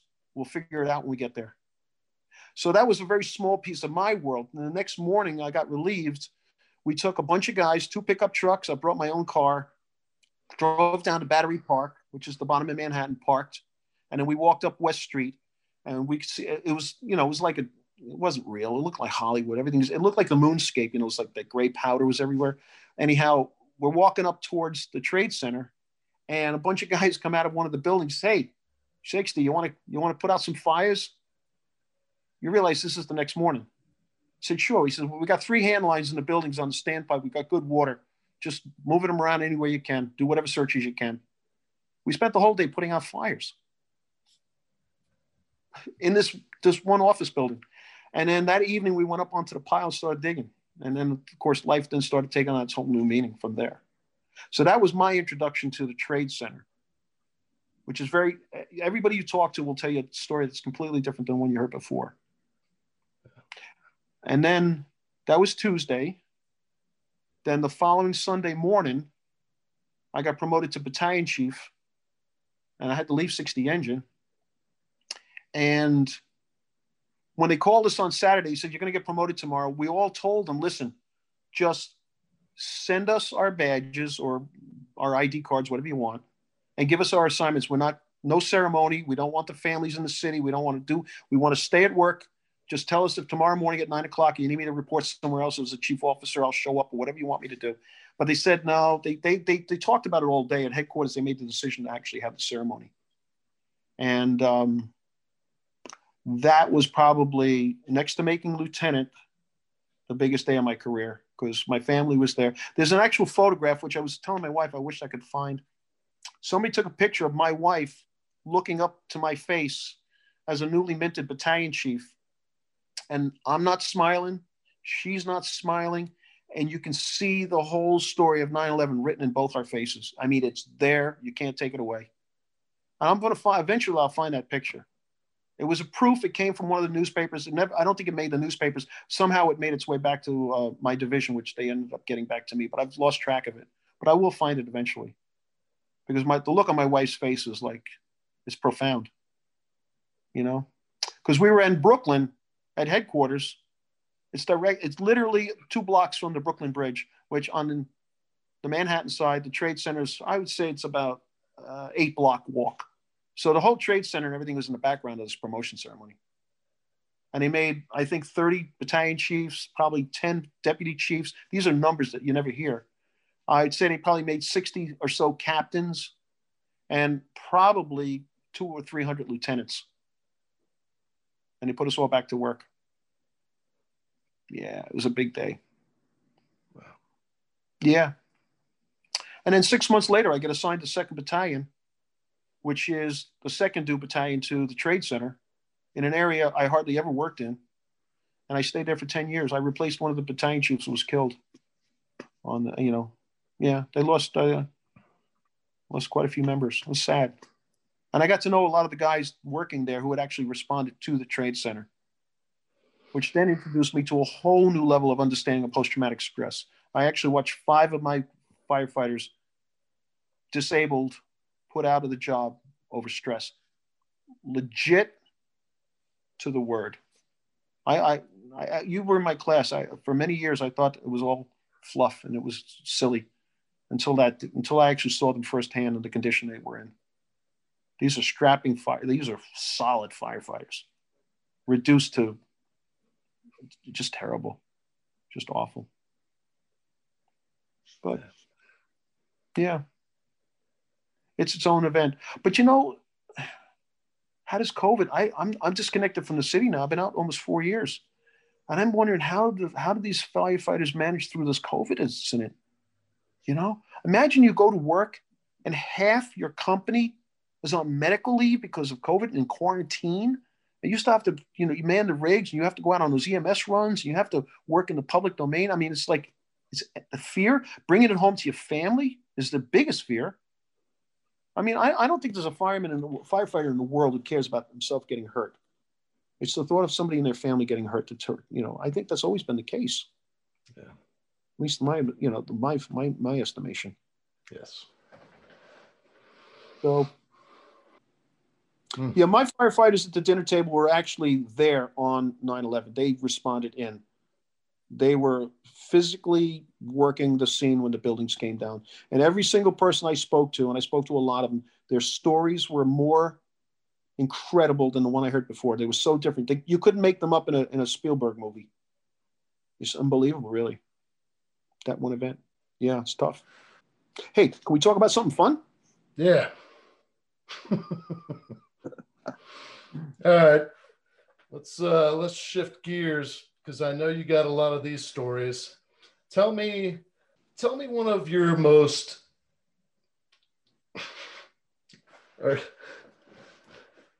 we all have a story about the funniest guy in the firehouse, maybe one of the funnest or funniest experiences that you've had, just because of, there's always this atmosphere in the firehouse where, there's practical jokes and.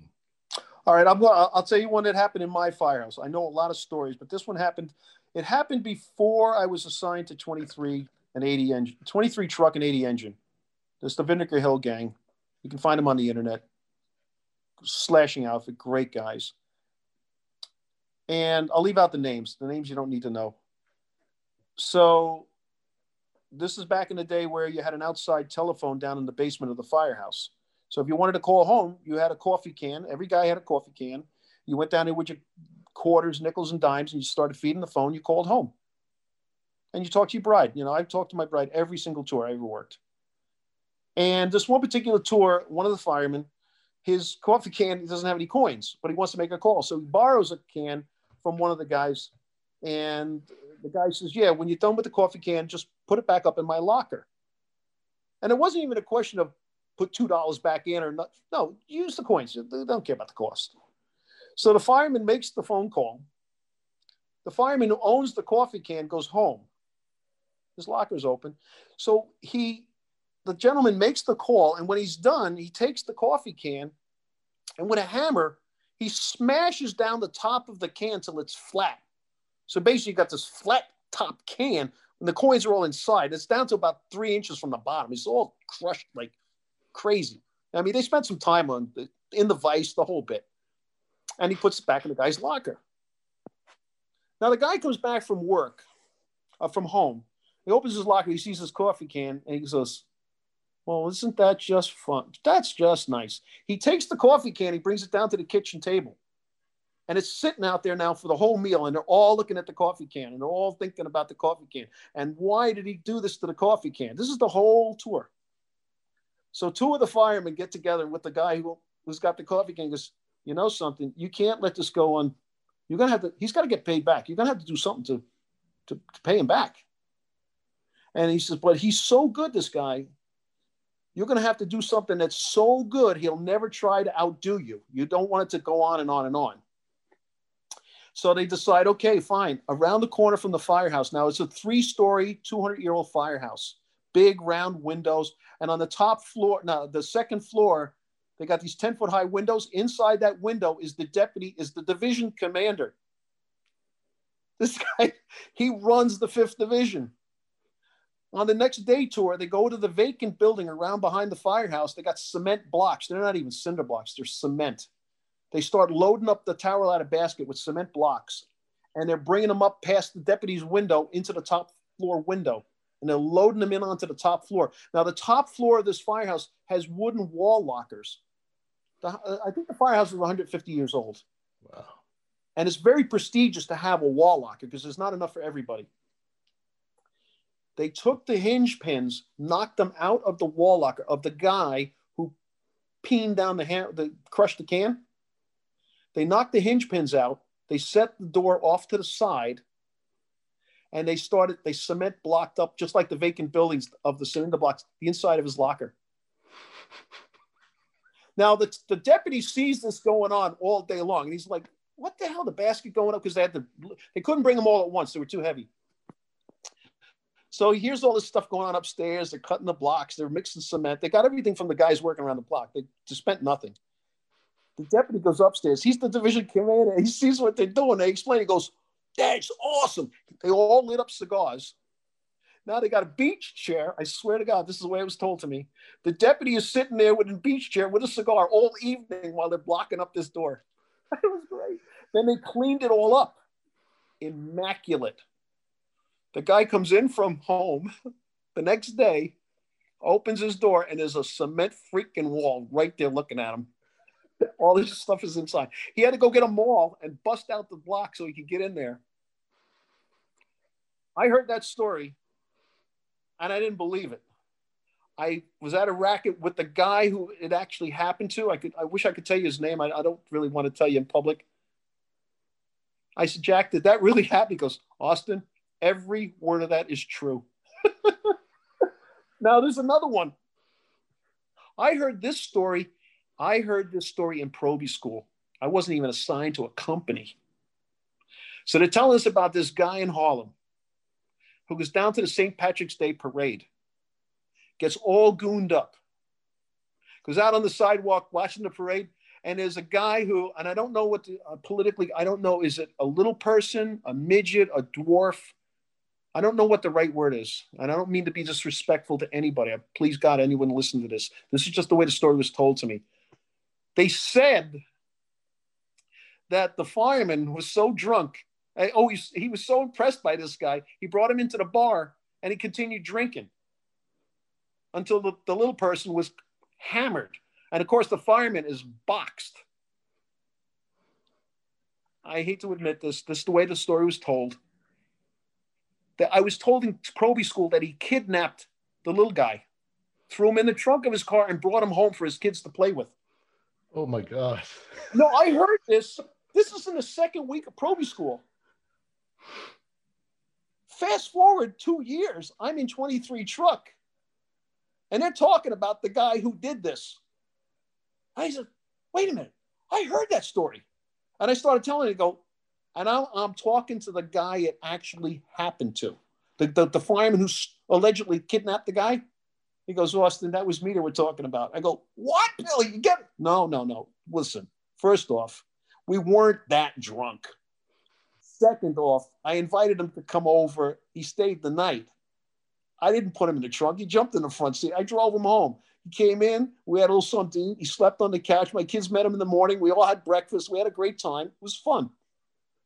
But the story got embellished to the point where we really believed that this guy kidnapped us. And I said, here, I'm sitting across from him like, oh my God, you're a legend. I told him the story at the Proby school. He goes, well, that's what firemen do. We have to embellish it. Now, the same guy, coincidentally, was regarded as the toughest fighter in the battalion.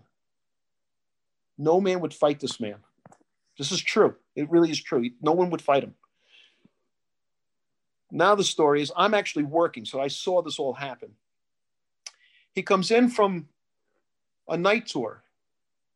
He comes into work one morning, and his hand is right by his pinky is all swollen in black and blue. And he keeps shaking it all day long. For good or bad, he finally he taps out from a job saying that he hit it while he was forcing a door. Very plausible. People might hear this and form judgments about this. I don't know what to tell you. He goes to the medical office. You need an x-ray. Okay. Right down the hall, he gets an x-ray. Comes back.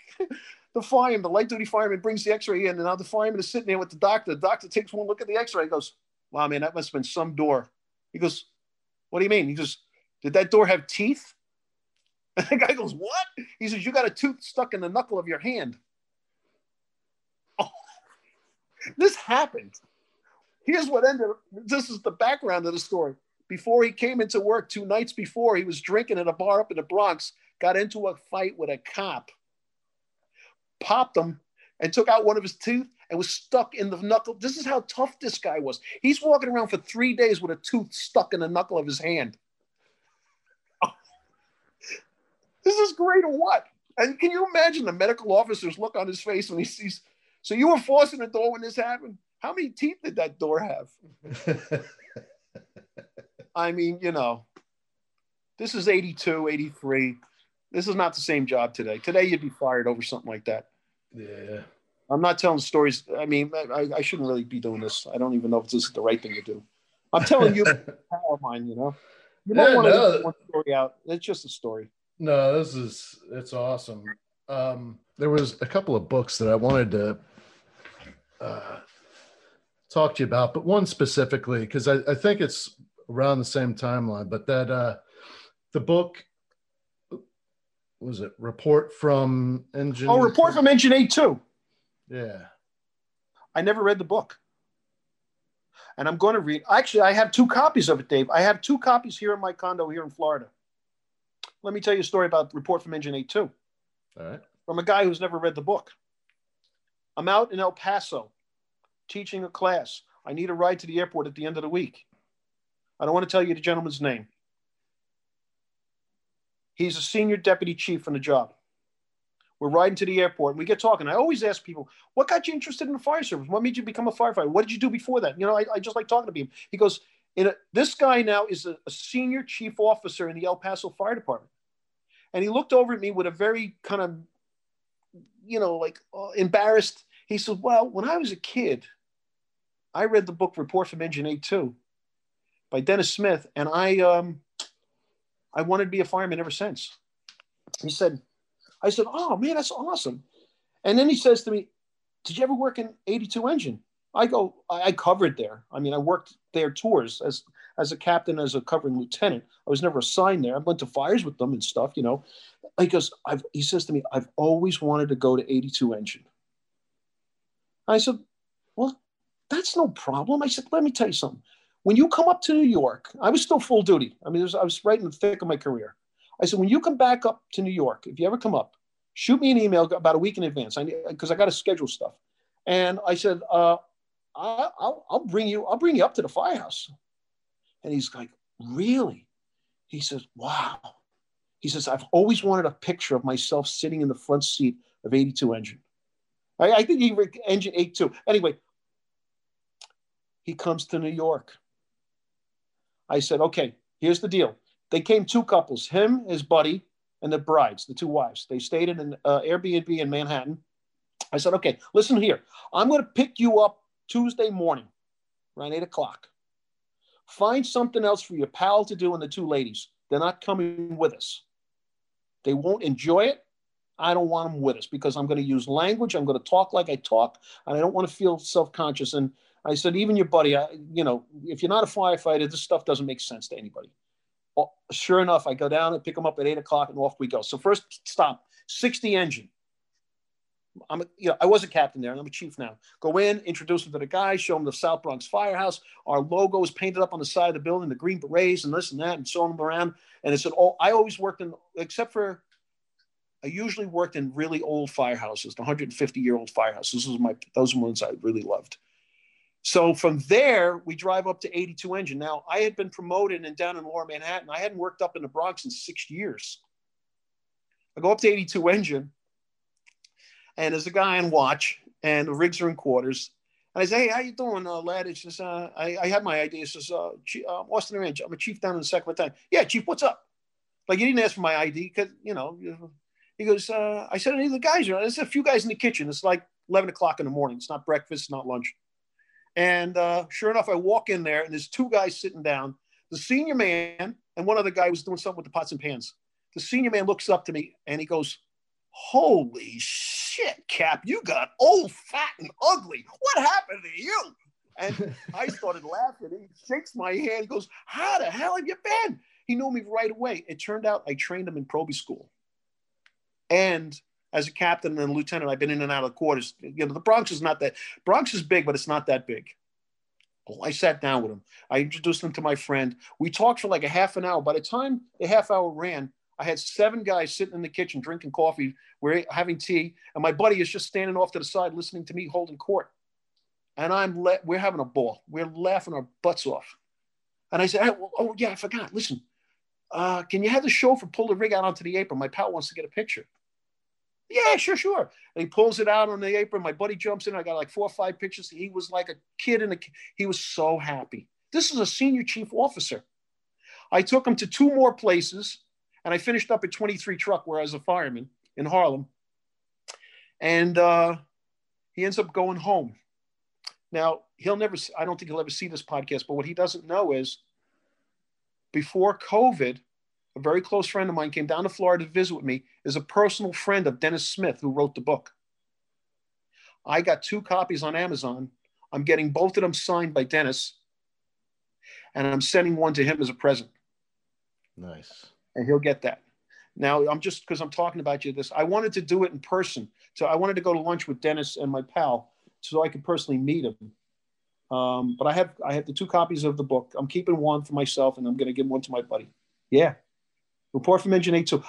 I saw the movie. I haven't read the book, but I have it right here. That's really good. Small world. Yeah. Yeah. We had a great visit. We rode around. We laughed so hard. We were gone all day.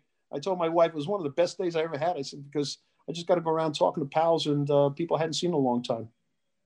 It's good stuff. I'll tell you a deputy story. All right. You can cut this out. It doesn't make any difference. So now I'm a deputy chief, and half of the Bronx is under my command when I go to work. I'm only covering right now. I'm going to be lining up for a spot. I'm going to get the spot there. I'm next in line. But right now I'm doing a vacation there. And all the aides know that when I work, I want to get in the car and I want to go out because I grew up in the area. I mean, I went to school as a very small boy in the Bronx. So as it turns out, 67 Engine is a single engine company up in Inwood. And they're under my command for this particular tour. And they have annual inspection. Now, annual inspection is done by every firehouse once a year. They polish the place. They clean out the basement, the bathrooms, the kitchens, everything gets painted, the stairs, all the lines out on the street, the apron. It's our annual inspection. So this particular tour, I got to go up to 67. I'm going to do this inspection. Well, what I didn't say was, when I was a probie, my very first year, I worked a ton of tours in 67 Engine as a very young fireman. And so for me to go back as a deputy, knowing I was a probie, that was pretty special. And one of the gentlemen who worked in that firehouse played the accordion and sang Irish music. And I have fond memories. Picture a cold fall Saturday afternoon, gray, rainy, just chilly. We'd be up on the top floor of this old style firehouse. He'd be singing live Irish music to us. And I knew the words to a lot of songs. It was great. Now I come back as a deputy. Got this annual inspection, runs about an hour and a half. Pull a rig out. Chief, how you doing? Yes, sir. A whole roll call, a whole bit. I said, all right. So I gave the young 2 firefighters a task to do on the rig. They popped off. They got water. They engaged the pumps. Everything was fine. I said, all right, put the rig away. Let's go check the firehouse out. So I said to the captain, tell the junior man to get a tape measure and a pad and pencil and follow us while we're doing our inspection. Yes, sir, no problem. Off the kid comes right running back. He's got the pad, the pencil. Chief, what do you need? You just take some notes when I tell you. You got the tape measure? Sure. So we went around and they had done a renovation on the firehouse. So we went to each and every bathroom in the firehouse, among all the other things. And I had them take measurements of the toilets, the distance from the wall to the front, from the seat to the floor. And they were all the same measurements. So I said, all right, that's good. Now, the inspection, I'm supposed to go in and go through all their records.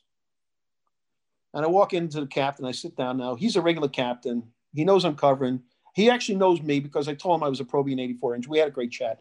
I said, listen, I'm sure your records are fine. Give me the few things I got to sign. I signed a couple of things. Put everything away. I don't need to see any of your stuff. I know it's all up to date because that's what we do. I go to leave, and I kind of forgot about the firing with the pad. And the captain says, Chief, is there some report you need for the renovations on the firehouse, the bathrooms per se? We have all these notes here, and the kid's holding the pad with all the notes and everything.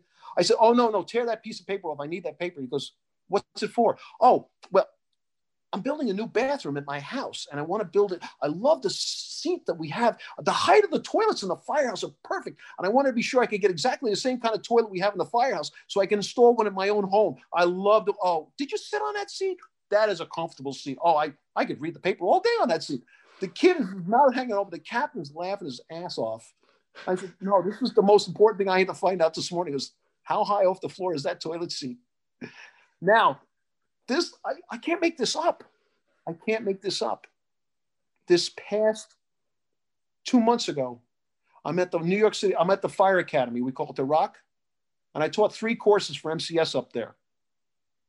I needed a ride into Manhattan to get to the train so I could take a ride up to my house. They get a messenger for me. This is a light duty fireman who's working at the Fire Academy. He rolls up with a nice big pickup truck. Hey, Chief, where do you want to go? I told him. He said, no problem. Hop in. Off we go. And we get chatting. I say, hey, where are you signed? 67 Engine. Right? I get talking to him about the whole thing. I started telling the story about the toilets. You know what he said to me? Holy shit. Was that you? Every guy in that firehouse knows that story. That is one of the best things that ever happened. Yeah, deputy chief, and all he hears about is the toilet seats. That was awesome. That was great. That's what they remember. Yeah. I didn't have a hard career. My career was pretty easy. I had the senior man come into me in 60 Engine. Now you got to realize it's a South Bronx firehouse with pride, the likes of which you can't imagine. Super, super pride. And I'm newly assigned there. I got the spot as the captain. And the senior man comes into my little office and he says, Cap, you got a minute? I just wanted to talk to you about the firehouse and kind of how things go. Now, mind you, I got like 22 years on the job. Not like I know what's going on. He says, just so you know, we run the firehouse. You know, that's kind of how the captains have always allowed us to run the firehouse. So if there's any problems, you bring it to me. I'm senior man. I'll take care of it. Oh, I'm sitting down now. I'm doing all the payroll reports. I got paperwork all on my desk. Ah, John, that's something. Imagine that. All this studying for all these years, 2 promotion exams, and I'm the captain, and I don't even get to run the firehouse. You're going to run the firehouse? Well, no, Cap, it's not quite like that. It's just if there's any problem, no, you're going to fix the problems. I don't really have a job here. I mean, all right, I got to do the payroll, vacation leaves, and make sure you. All right, John, here, listen to me. Go and tell the guys. I got 2 rules. Only 2. And if the firemen break either of these rules just one time, I will personally throw all their crap out of their locker, out onto the apron, right out in the street. They're out of here if they break either of these 2 rules. Now, I was sitting, he's standing, and I could see he's like breathing heavy. He goes, all right, Cap, what's the rules? I said, I want a fast stretch, and I want a quick search. I'll never forget. He rolls his eyes. He's like looking up for a second. He looks back down at me. He goes, you know, we can do that. I said, yeah, I know. That's why I signed on to this shit shop. I actually don't give a rat's butt what goes on inside these 4 walls right now. All I care about is that every guy in this freaking firehouse is on those rigs and ready to go out there and kick ass and take names. That's all I care about. I learned that from an officer who came into my firehouse when I was a young kid. Not exactly that way, but in a similar way. And I thought to myself, if they can meet those 2 requirements, everything else takes care of itself. The rigs have to be maintained. The equipment has to be squared away. Their gear has to, all the things that we really have to get done. The kitchen doesn't get cleaned up. The meal doesn't get cooked. I don't care. Doesn't mean a thing to me. As long as everybody's ready to rock and roll, their mask is in service, they're up on the fire floor, they're pushing down the hallway. The rest is gravy. And he actually went back to the kitchen, and the next meal, they're all looking at me like, 2 rules, huh? I said, break them once and you'll find out really. I swear, I looked at that. I said, and I did mention to him, I said, if they mess up out on the street, that was the last part. I said, but tell them if whatever goes inside the 4 walls, they can handle, you can take care of. If you need my help, let me know. And this was done in sincerity. I said, but if they mess up out in the street and now the public's involved, I'm taking care of it. I said, we're not going to have any problems like that. No, Cap, he says, don't worry about a thing. You know that? I was only there for, I think, 3 years because 9/11 came and I got made. I said, but it was a good place. Good fireman. Even the deputy used to tell me, he says, he'd come for a visit and he'd say to me, because the uniforms were always a big deal. And this one night he's leaving quarters and we're walking out together. And he says, Cap, he says, can you do, just try to get them to all wear blue. If they could just look blue, because they had every manner of t-shirt imaginable on, And I had told him that this is a very old movie. Jimmy Cagney does a movie called Angels with Dirty Faces. You can look this up. It's a classic. I made the guys sit with me and watch it in the firehouse. And in it are what's called the dead end kids, the Bowery Boys. And I was walking out with the chief. I said, Chief, they're just a bunch of dead end kids. And he knew exactly what I was talking about. Rough around the edges, always tethered. But when it came to game time, they were all in. And I even said to him, I said, I'm working on the uniforms. They said, but we can stretch a line. He goes, no, I know. So just being able to do that. But today it's different. Today people wear uniforms. This is back in the 90s. Not quite the same. Different job, different era, different people, different needs. Aside from studying law and leadership, fire department, strategy and tactics, what kind of books do you read or what subjects do you study just for pleasure? Well, oddly enough, I'm a huge World War II buff. I read just about everything World War II related. I have to admit that I've only retired 4 years. Prior to my retirement, I read only one book for pleasure, and that was Kelly Johnson's Skunk Works about the SR-71, because I'm a huge military, aviation fan, anything that. My whole life has always, any reading I ever did was work related, either legal or fire service, studying, just trying to keep up on department orders and new, bulletins that come along. You know what it's like. Somehow the fire service is constantly creating more paper, more things. Nothing ever gets taken out of the back. My son is now, with the help of God, in March, he should be in the next Proby class. He printed off his Proby manual. It's the same manual that I studied in 79. Same drawings, I should say. They added a lot of new stuff, but the stuff that was the same current, like OLOR tenements and engine operations, it's identical except for maybe some minor changes to update it. But the illustrations are exactly the same. He said, Dad, don't they know how they can add new pictures to this stuff? It's like the cartoons. They really are cartoons. So my reading for anything of pleasure has been minimal. Now, since I got into MCS 11 years ago, I have read extensively on the human factors, things that I teach, namely communication, how people perceive one another, all of the, how people are really motivated by how they feel about what you said, not so much by what you did say. I mean, that old adage, it's not what you said, it's how you said it. That's rock solid. And so because I teach those courses, I will read things of that nature also. But again, it's more work related because it's important for me to be on top of what I'm supposed to be talking about. So, well, what can you give me the titles of I don't know, maybe 3 books that you would recommend for fire service leaders? Or oddly enough, one of the books that I did read, and I will tip my hat to him, John Sulka wrote a book called First In, Last Out. You probably got a copy of it there.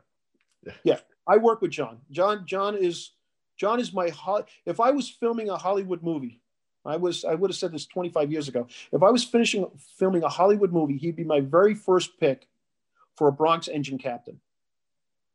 I mean, he's just an off the charts firefighter at every rank. But as a captain, he was something special. As a chief, he just got better.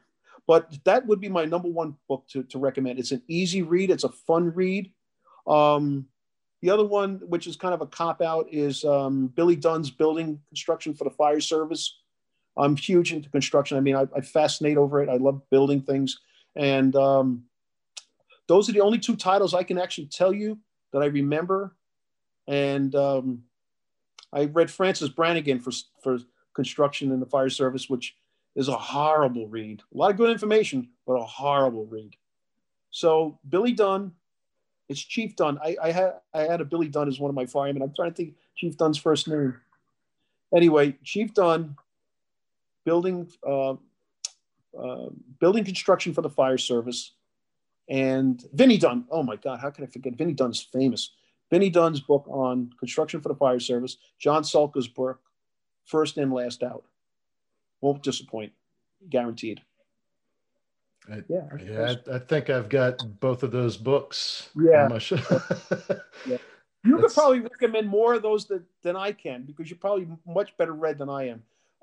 I always felt kind of constrained, but mainly because the job pumps out so much paper. And I was constantly reading at work. I mean, my 24s were basically, I would work till midnight, and then from midnight to 3 a.m.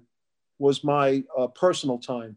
That's when I would do the things either, but truthfully, I did a lot of my law practice stuff, but that was, I always felt that was my free time. Or as I was studying for a promotion, that's when I pull out my books and I would concentrate on that stuff there. But it was usually work related, unfortunately. Not always that easy. Yeah, I'm not a well-read guy. I can tell you straight up. It's true. I mean, I'm just finishing up a book on the Wright brothers, and it's an unbelievable read. It's taken me 2 months. It's kind of not right, It's just hard. So I'm sorry, you'll have to figure out a better way to get an answer. I'm sure there's people a lot smarter that would really have better insight as to that. Because, yeah, it's a hard one for me. What advice would you give to aspiring firefighters, current firefighters looking to promote, and chief officers who want to be better leaders? Well, it's as simple as what I talked to about before. Take every test like it's the last one. I've learned in my career that I've talked to, I watched the firefighters and the officers that I work with, and I've taken special interest in some of them more so than others because they showed a willingness and aptitude. And I can tell by the questions they ask me, the things we talk about at the dinner table. And if I see that in them, I actually had a standing order in my firehouse. And I said to my aide, let the students, any fireman who's studying, what they're just referred to as the students. I said, tell the students they have full access to my copying machine and they'll never run out of paper. If you're in a study group and you need to run off questions, you need to print something out. Obviously, we have our limitations and what we can and can't do. But if they need access to my copying machine, I'll order more toner. I'll get more paper. I encourage them, and I don't even see this as a loss to the city because they're just going to be better firefighters, even if they don't excel at the test. And I'd say it's been my thoughts that about 30-40% of the people who study seriously, maybe 30-40% never make it, and 60% do, because it's really just a crapshoot for a lot of reasons. But I encourage them to study, mainly because the more they know, the more help they are to me, and more importantly to themselves. The sense of balance you have at a fire operation where you know more about that building construction than the guy standing next to you and how the voids run and where this thing's going to communicate to and what might happen. I've always found that to be a joy when somebody can point something out to me, even as a chief officer, because maybe that's where they do building inspection and they know something about that I'm not aware of. Very powerful. For the thing with encouraging people to study, though, I found a lot of my firemen, they own second businesses. They actually make more money in their private lives than they do in the fire service. So their need to study is different than like mine. My second job was always studying for promotion. And if I wasn't doing that, then I was trying to fix my house. Yeah, I read at work all the time, but it was, like I said, it was work related. And it was from within. It wasn't hard for me to do that then. You mentioned that a lot of your reading that you have done centered around human factors, communication. In the FSL 380 and the 180, the 280, it's emphasized and reemphasized that the foundation of effective leadership is communication. Absolutely. So would you be able to recommend any sources or books that you've read or some research that you've done that has helped you develop so that you're better equipped to teach that? The only thing I could, regrettably for this podcast, I don't have the capacity to, what I do is I'll get an idea in my head of something I want to research, and I'll research it on the internet because I'm lazy. And then I'll find stuff that I think is like, one of the things I've been working on lately is ethics. Because I teach ethics and I don't have a lot of strong examples of ethical dilemmas that I faced in my career. But there's many outside examples. And so what happened to me is I'll do some reading on this and then I'll save them in notes that I have on my phone under MCS. There's very few subjects you can think of that somebody who's very, very smart hasn't written about. And I think what will end up happening is we're all very familiar with Google searching and such like that, that I might look up, say, ethics, and I'll find 4 articles that were written, but I'll find the one that speaks to me in the way that I can articulate to the class. And some will be very academic, and I'll just put those aside because let's face it. And I mean this like in a very kidding way. We're just a bunch of GED with a driver's license. We're day laborers. We're grunts. You don't have to talk too high. So I was reading on ethics and I was doing a whole bunch of thinking about, you remember and I don't have the information in front of me now, so I'm not prepped for this, but the captain of the aircraft carrier who basically was fired because of the COVID spread on his aircraft carrier. This is very easy to find. He basically gave up his military career and his potential for becoming an admiral because of his profound ethical dilemma on the safety and welfare of his members versus the needs or the image, as I see it, of the military, his loyalty to his command. He chose his members at the cost of his career. So I'll have those notes with me in my phone. When I go to teach a class, I'll prep up on these and I'll discuss them. And basically what I always enjoy telling the class is anything I talk about, you can find on the internet. Not because that's the easiest place, but an example would be, this is a very odd place to set this. There's a gentleman named Jay Jonas, who was the last company pulled out of the Trade Center. I'm not going to get into the details of his story, but I do talk about him in class. And I said, everything I'm telling you, you can find. If you just Google his name, everything I'm telling you will come right up. I know him firsthand. He was my mutual partner for years. So in answer to your questions, while I don't read particular books, I will sit down one evening and I'll get it in my mind and I want to read about communication and how we internalize. And of course, we know below the waterline, as we talk about in class, and the emotions. And I've been able to actually take notes in my phone of personal encounters I've had with people. And I hate to tell you this, but my communication gaps fall mainly with my family more so than it did with my firefighters. I regrettably tell you that, and I can't explain why. There's probably a lot of reasons why. When I'm working and I'm in a professional level, I have a different way of listening and communicating with my people because of what we do. When it's my personal life, I got to admit that I'd say 50% of the time I'm a train wreck. And I know how to do this stuff. I know how to explain it. But because you're caught up in the emotions of your family, you can very quickly fall back to what you know. And that to me is, I grew up in a tough Irish family, and that's what I know. That's my go-to spot when I'm all worked up. Now, can I do that at work? I can do it, but to what end? I need those 20, 25 firefighters. I need them in the game. I can't put them in a bad spot between, I don't have to be, it's not so much about whether you're nice or not, but are you really communicating your needs and are you understanding theirs at the same time? This is something that came up in one of the classes, just to give you an idea about this communication thing. One of the captains in one of our 380 course was telling us that he had an issue with a Proby firefighter not taking the time to learn all the tools on the engine rig. He was getting really stressed out. The captain really was getting mad at this young lad.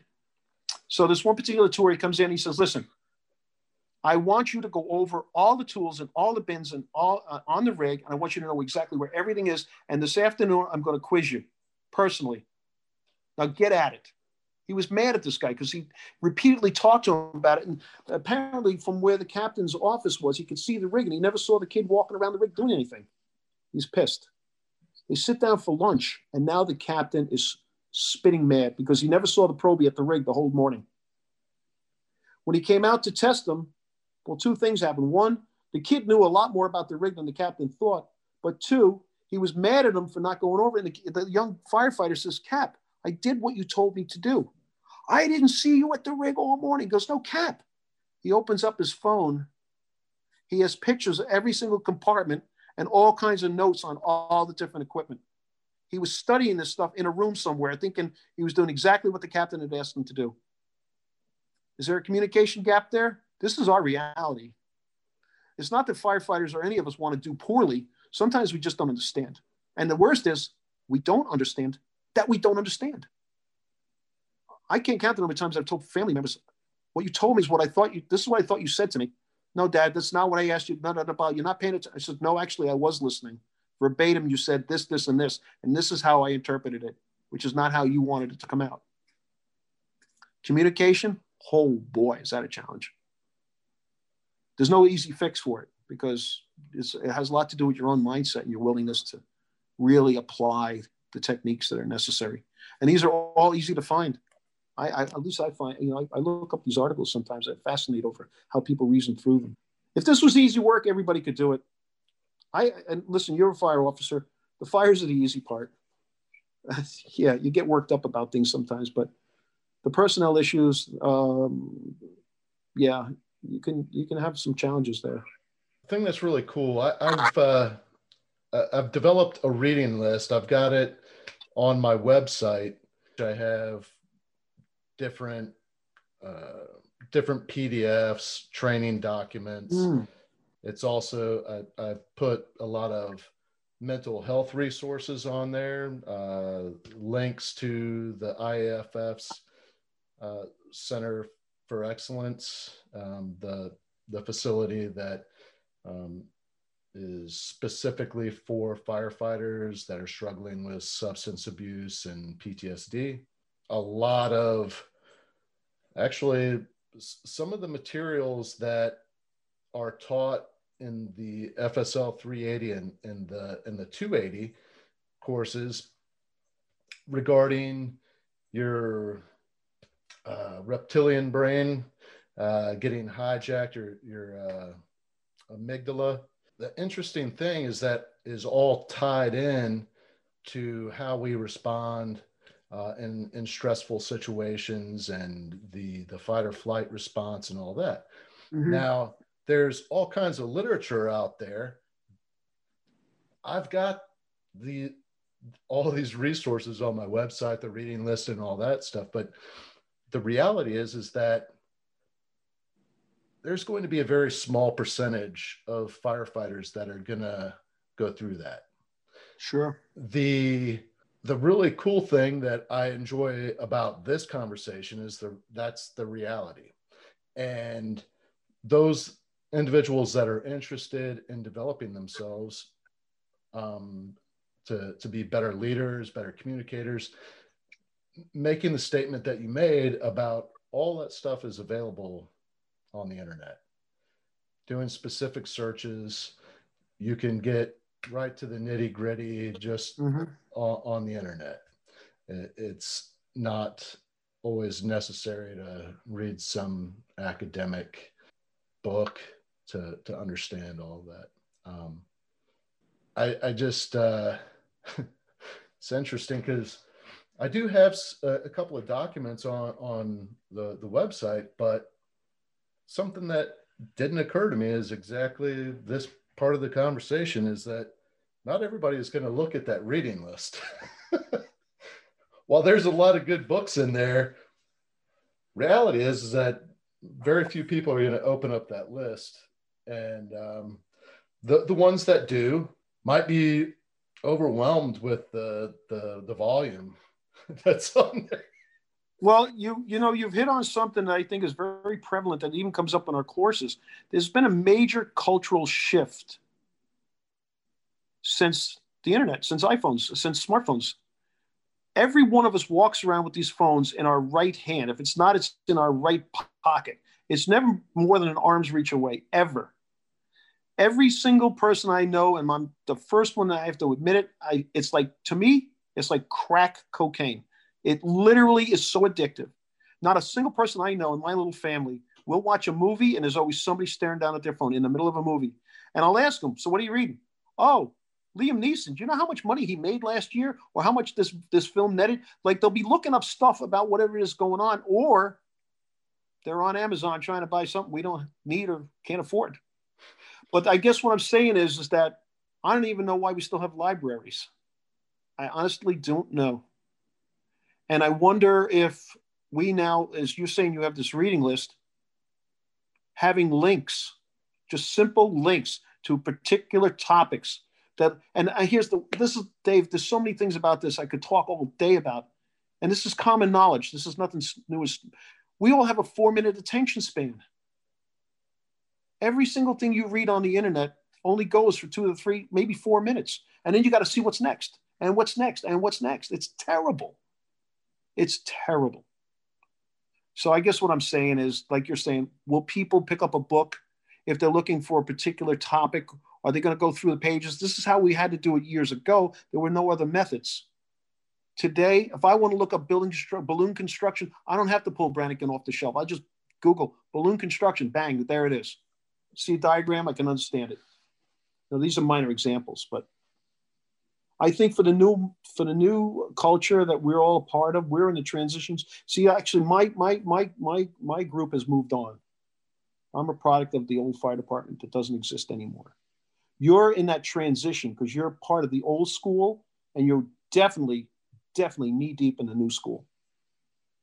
If I was still working right now, I'd probably be okay because as a deputy, I'd be up in an office. I got captains all around the division. I've got battalion chiefs all around the division, can handle all the personal stuff that might bog me down a bit. And the fires always seem to go out. I don't know how, they just do. I'm grateful that I'm not saddled with the challenge of adjusting to this new culture because I wasn't brought up in it. I'm not comfortable with it. I can admit this now because I'm not working anymore. It's a challenge for me. I have more challenges communicating at home than I ever did at work. I mean, like serious. I can't get into it, but it's true. It's hard. Nobody means harm to anybody, especially when we care about the people we're working with. And we do care about the people we work with. Let's be fair. The fire service is wonderful that way. Are there exceptions? Absolutely. But that's not the rule. I always hear guys, yeah, well, we got this guy and that guy. Yeah. They're only at work so much. 80% of the time you got go-to people. And there was one of the questions that I think you sent to me early on, which I didn't really talk about, but what are my demands of my firefighters? What are my demands of my home? And I have found out because of my upbringing, starting out with my father being a very strict Irishman, my mother very strict in the trades, whatever. Regrettably, I demanded the same level of response and ingenuity and willingness to jump in with both feet from my own family as I did my firefighters. I'm trying to explain to my son now, because he's a CPA. He is so smart. I mean, he's almost got a photographic memory. It's unbelievable how smart he is. And he's seen me my entire career, so he knows me intimately. He knows me very well. And I was recently trying to explain to him that for good or bad, because it can go both ways, you present a challenge to a firefighter. At least this is my mindset. All right, I'm going to fix this, and I'm going to fix it as fast as I possibly can, and I'm going to try and do it with the least amount of effort. Now, that may require a lot of damage because we don't finesse things too much. Let's be fair. And so I was explaining to him that while he's going to be going into Proby school, it's a whole new experience for him, very militaristic and stuff. Be aware that when we present firefighters with challenges, we want them to be thinking of the next 2 or 3 possible solutions to any given problem. And we expect them to step out with a purpose all the time. If you're waiting to be told what to do, you're wrong. This is that's how I was raised. That's how I was trained and raised. I was raised by the Vietnam veterans. The guys in 23 Truck were all Vietnam veterans. You want to talk about toughness. All these guys, they didn't give a crap about anything but go to fires. They were animals. I wouldn't want to be a chief officer trying to supervise that crowd. It was mayhem. You know what I'm talking about, right? You know? Yeah. Holding back a team of wild horses. Nobody's waiting to be told anything, which has got its own problems. That's not the best part of it, you know? There's a little bit to it. We have a new culture. I think we have committed members. Clearly, they've survived this COVID debacle that we've got going on. This is a tragedy.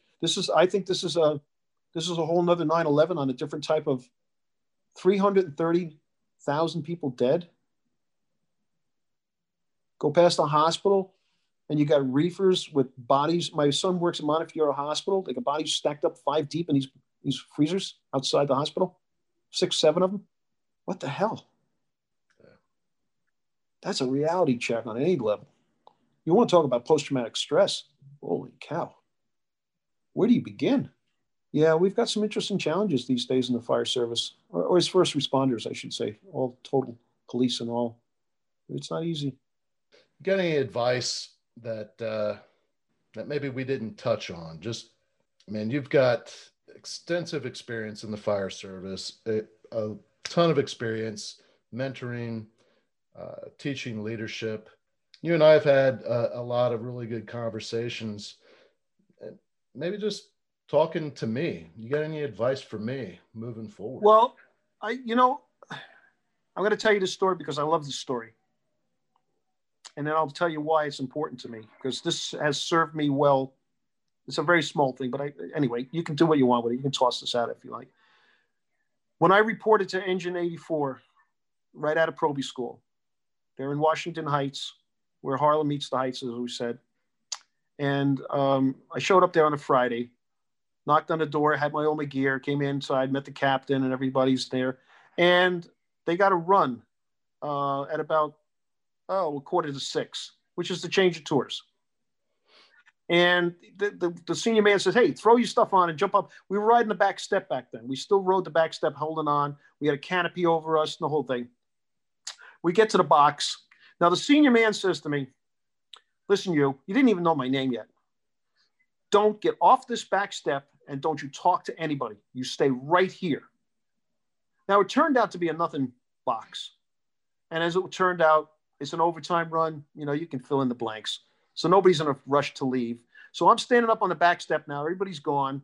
The building's around the corner. I can't really see what's going on.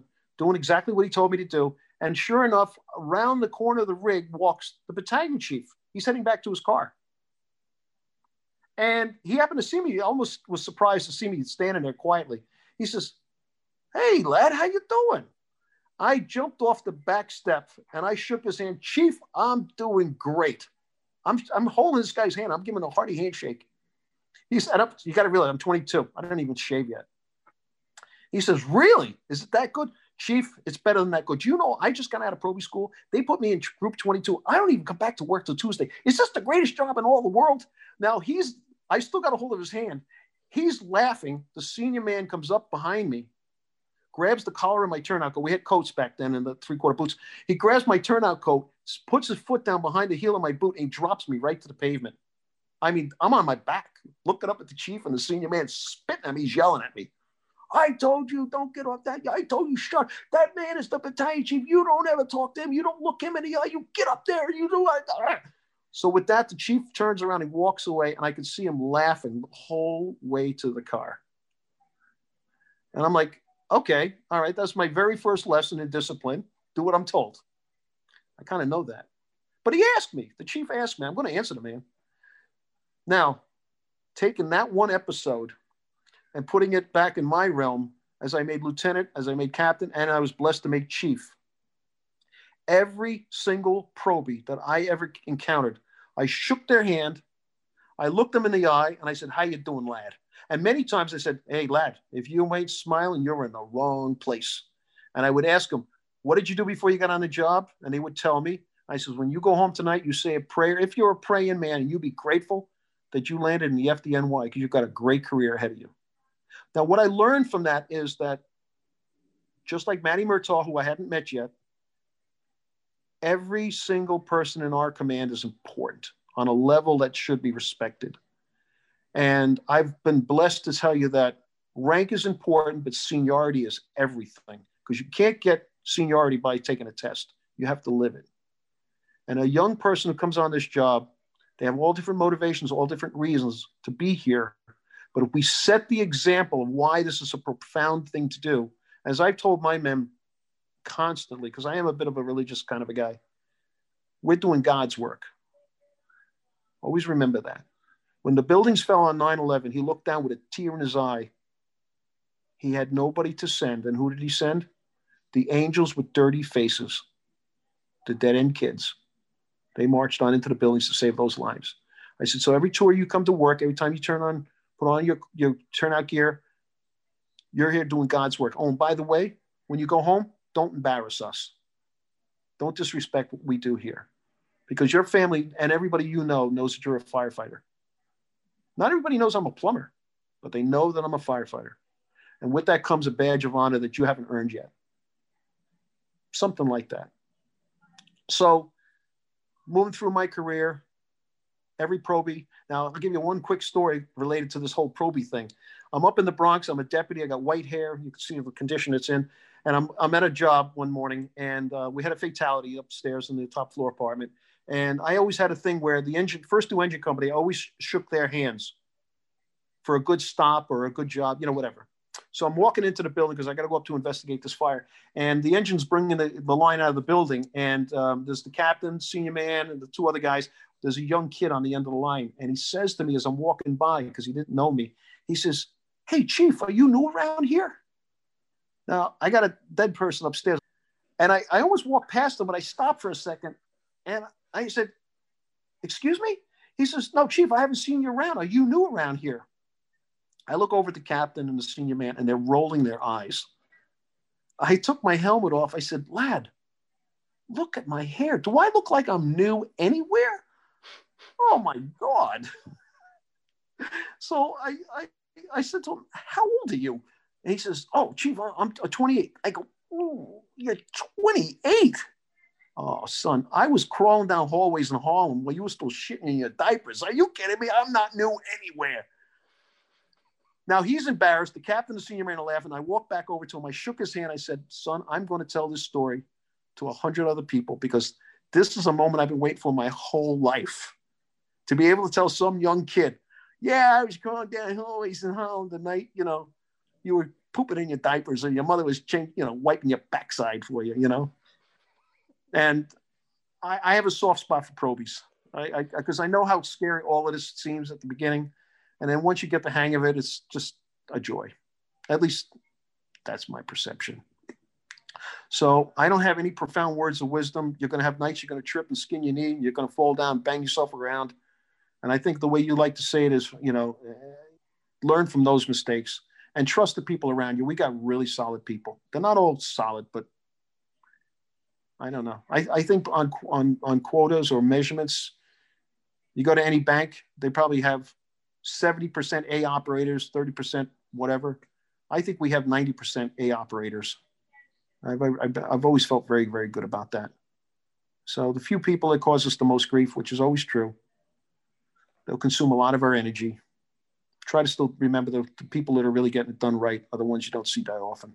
They're the ones pushing the broom in the kitchen while you're up in the office trying to figure out why this guy didn't show up for work. It's not always easy. It's really not easy.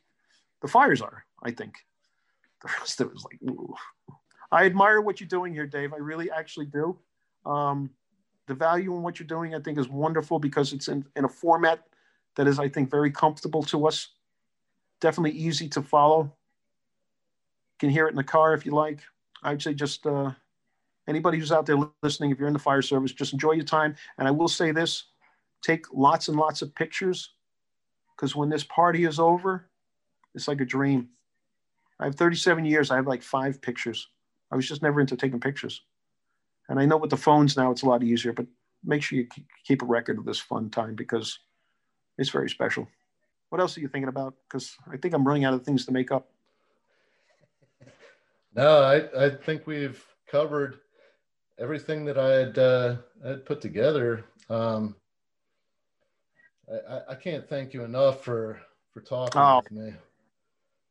This has been awesome. It's just podcast aside, just being able to talk to you and shoot the shit a little bit, and it's like sitting at the dinner table at the firehouse. Oh, absolutely. Oh, for sure. The best place in the city. Yeah. Same circus, different clowns everywhere you go. High school without homework, Boy Scouts with no leadership. It's all the same. I'm so excited for my son. I haven't put my Class A uniform because I'm in Florida now. I haven't put my Class A's on since I got out. And the first time I'll wear it is at his hopefully swearing in ceremony or his graduation. I think that's when he'll do it. I actually explained to him, I said, honey, I said to my son, if you love the job, even 25% as much as I did, you're going to have a blast. It has just been, I work with some of the finest people I ever hope to meet. I really have. Inspiring people that would motivate me to want to be much better than I really am. Just really, really good. And then the laughs. I mean, we laugh so hard sometimes it's almost wrong. I mean, I've had pain in my sides, crying, spitting out my food. I mean, I work with some gifted. I can't tell you the funny stories because there's too much language involved, and it's usually got something to do with something we shouldn't be doing. I mean, I don't know. It's hard to say. When does your son get sworn in? Well, it's still up in the air. He was due to be in the March class passed. He was notified on a Friday that the following Friday he was supposed to meet at the fire academy for an information or whatever kind of meeting. And prior to that, COVID hit and everything's been closed since. So their hope and expectation is they'll have an April class. They haven't had a single class since March. Actually, they didn't have the March class. I don't think they had a single class this year. They probably graduated some group in January, February. He was supposed to be in the next one. He's a CPA. He worked in Deloitte. Very, very different environment than what he's happy with. He's very You know what's really fun for me is my son is much bigger than I am. He's an engine captain's dream come true. This kid could take a 2.5 down a hall in a heartbeat. He's massive. He's a massive man. But the thing is, two things. One, he's a superior chef. This lad knows how to cook.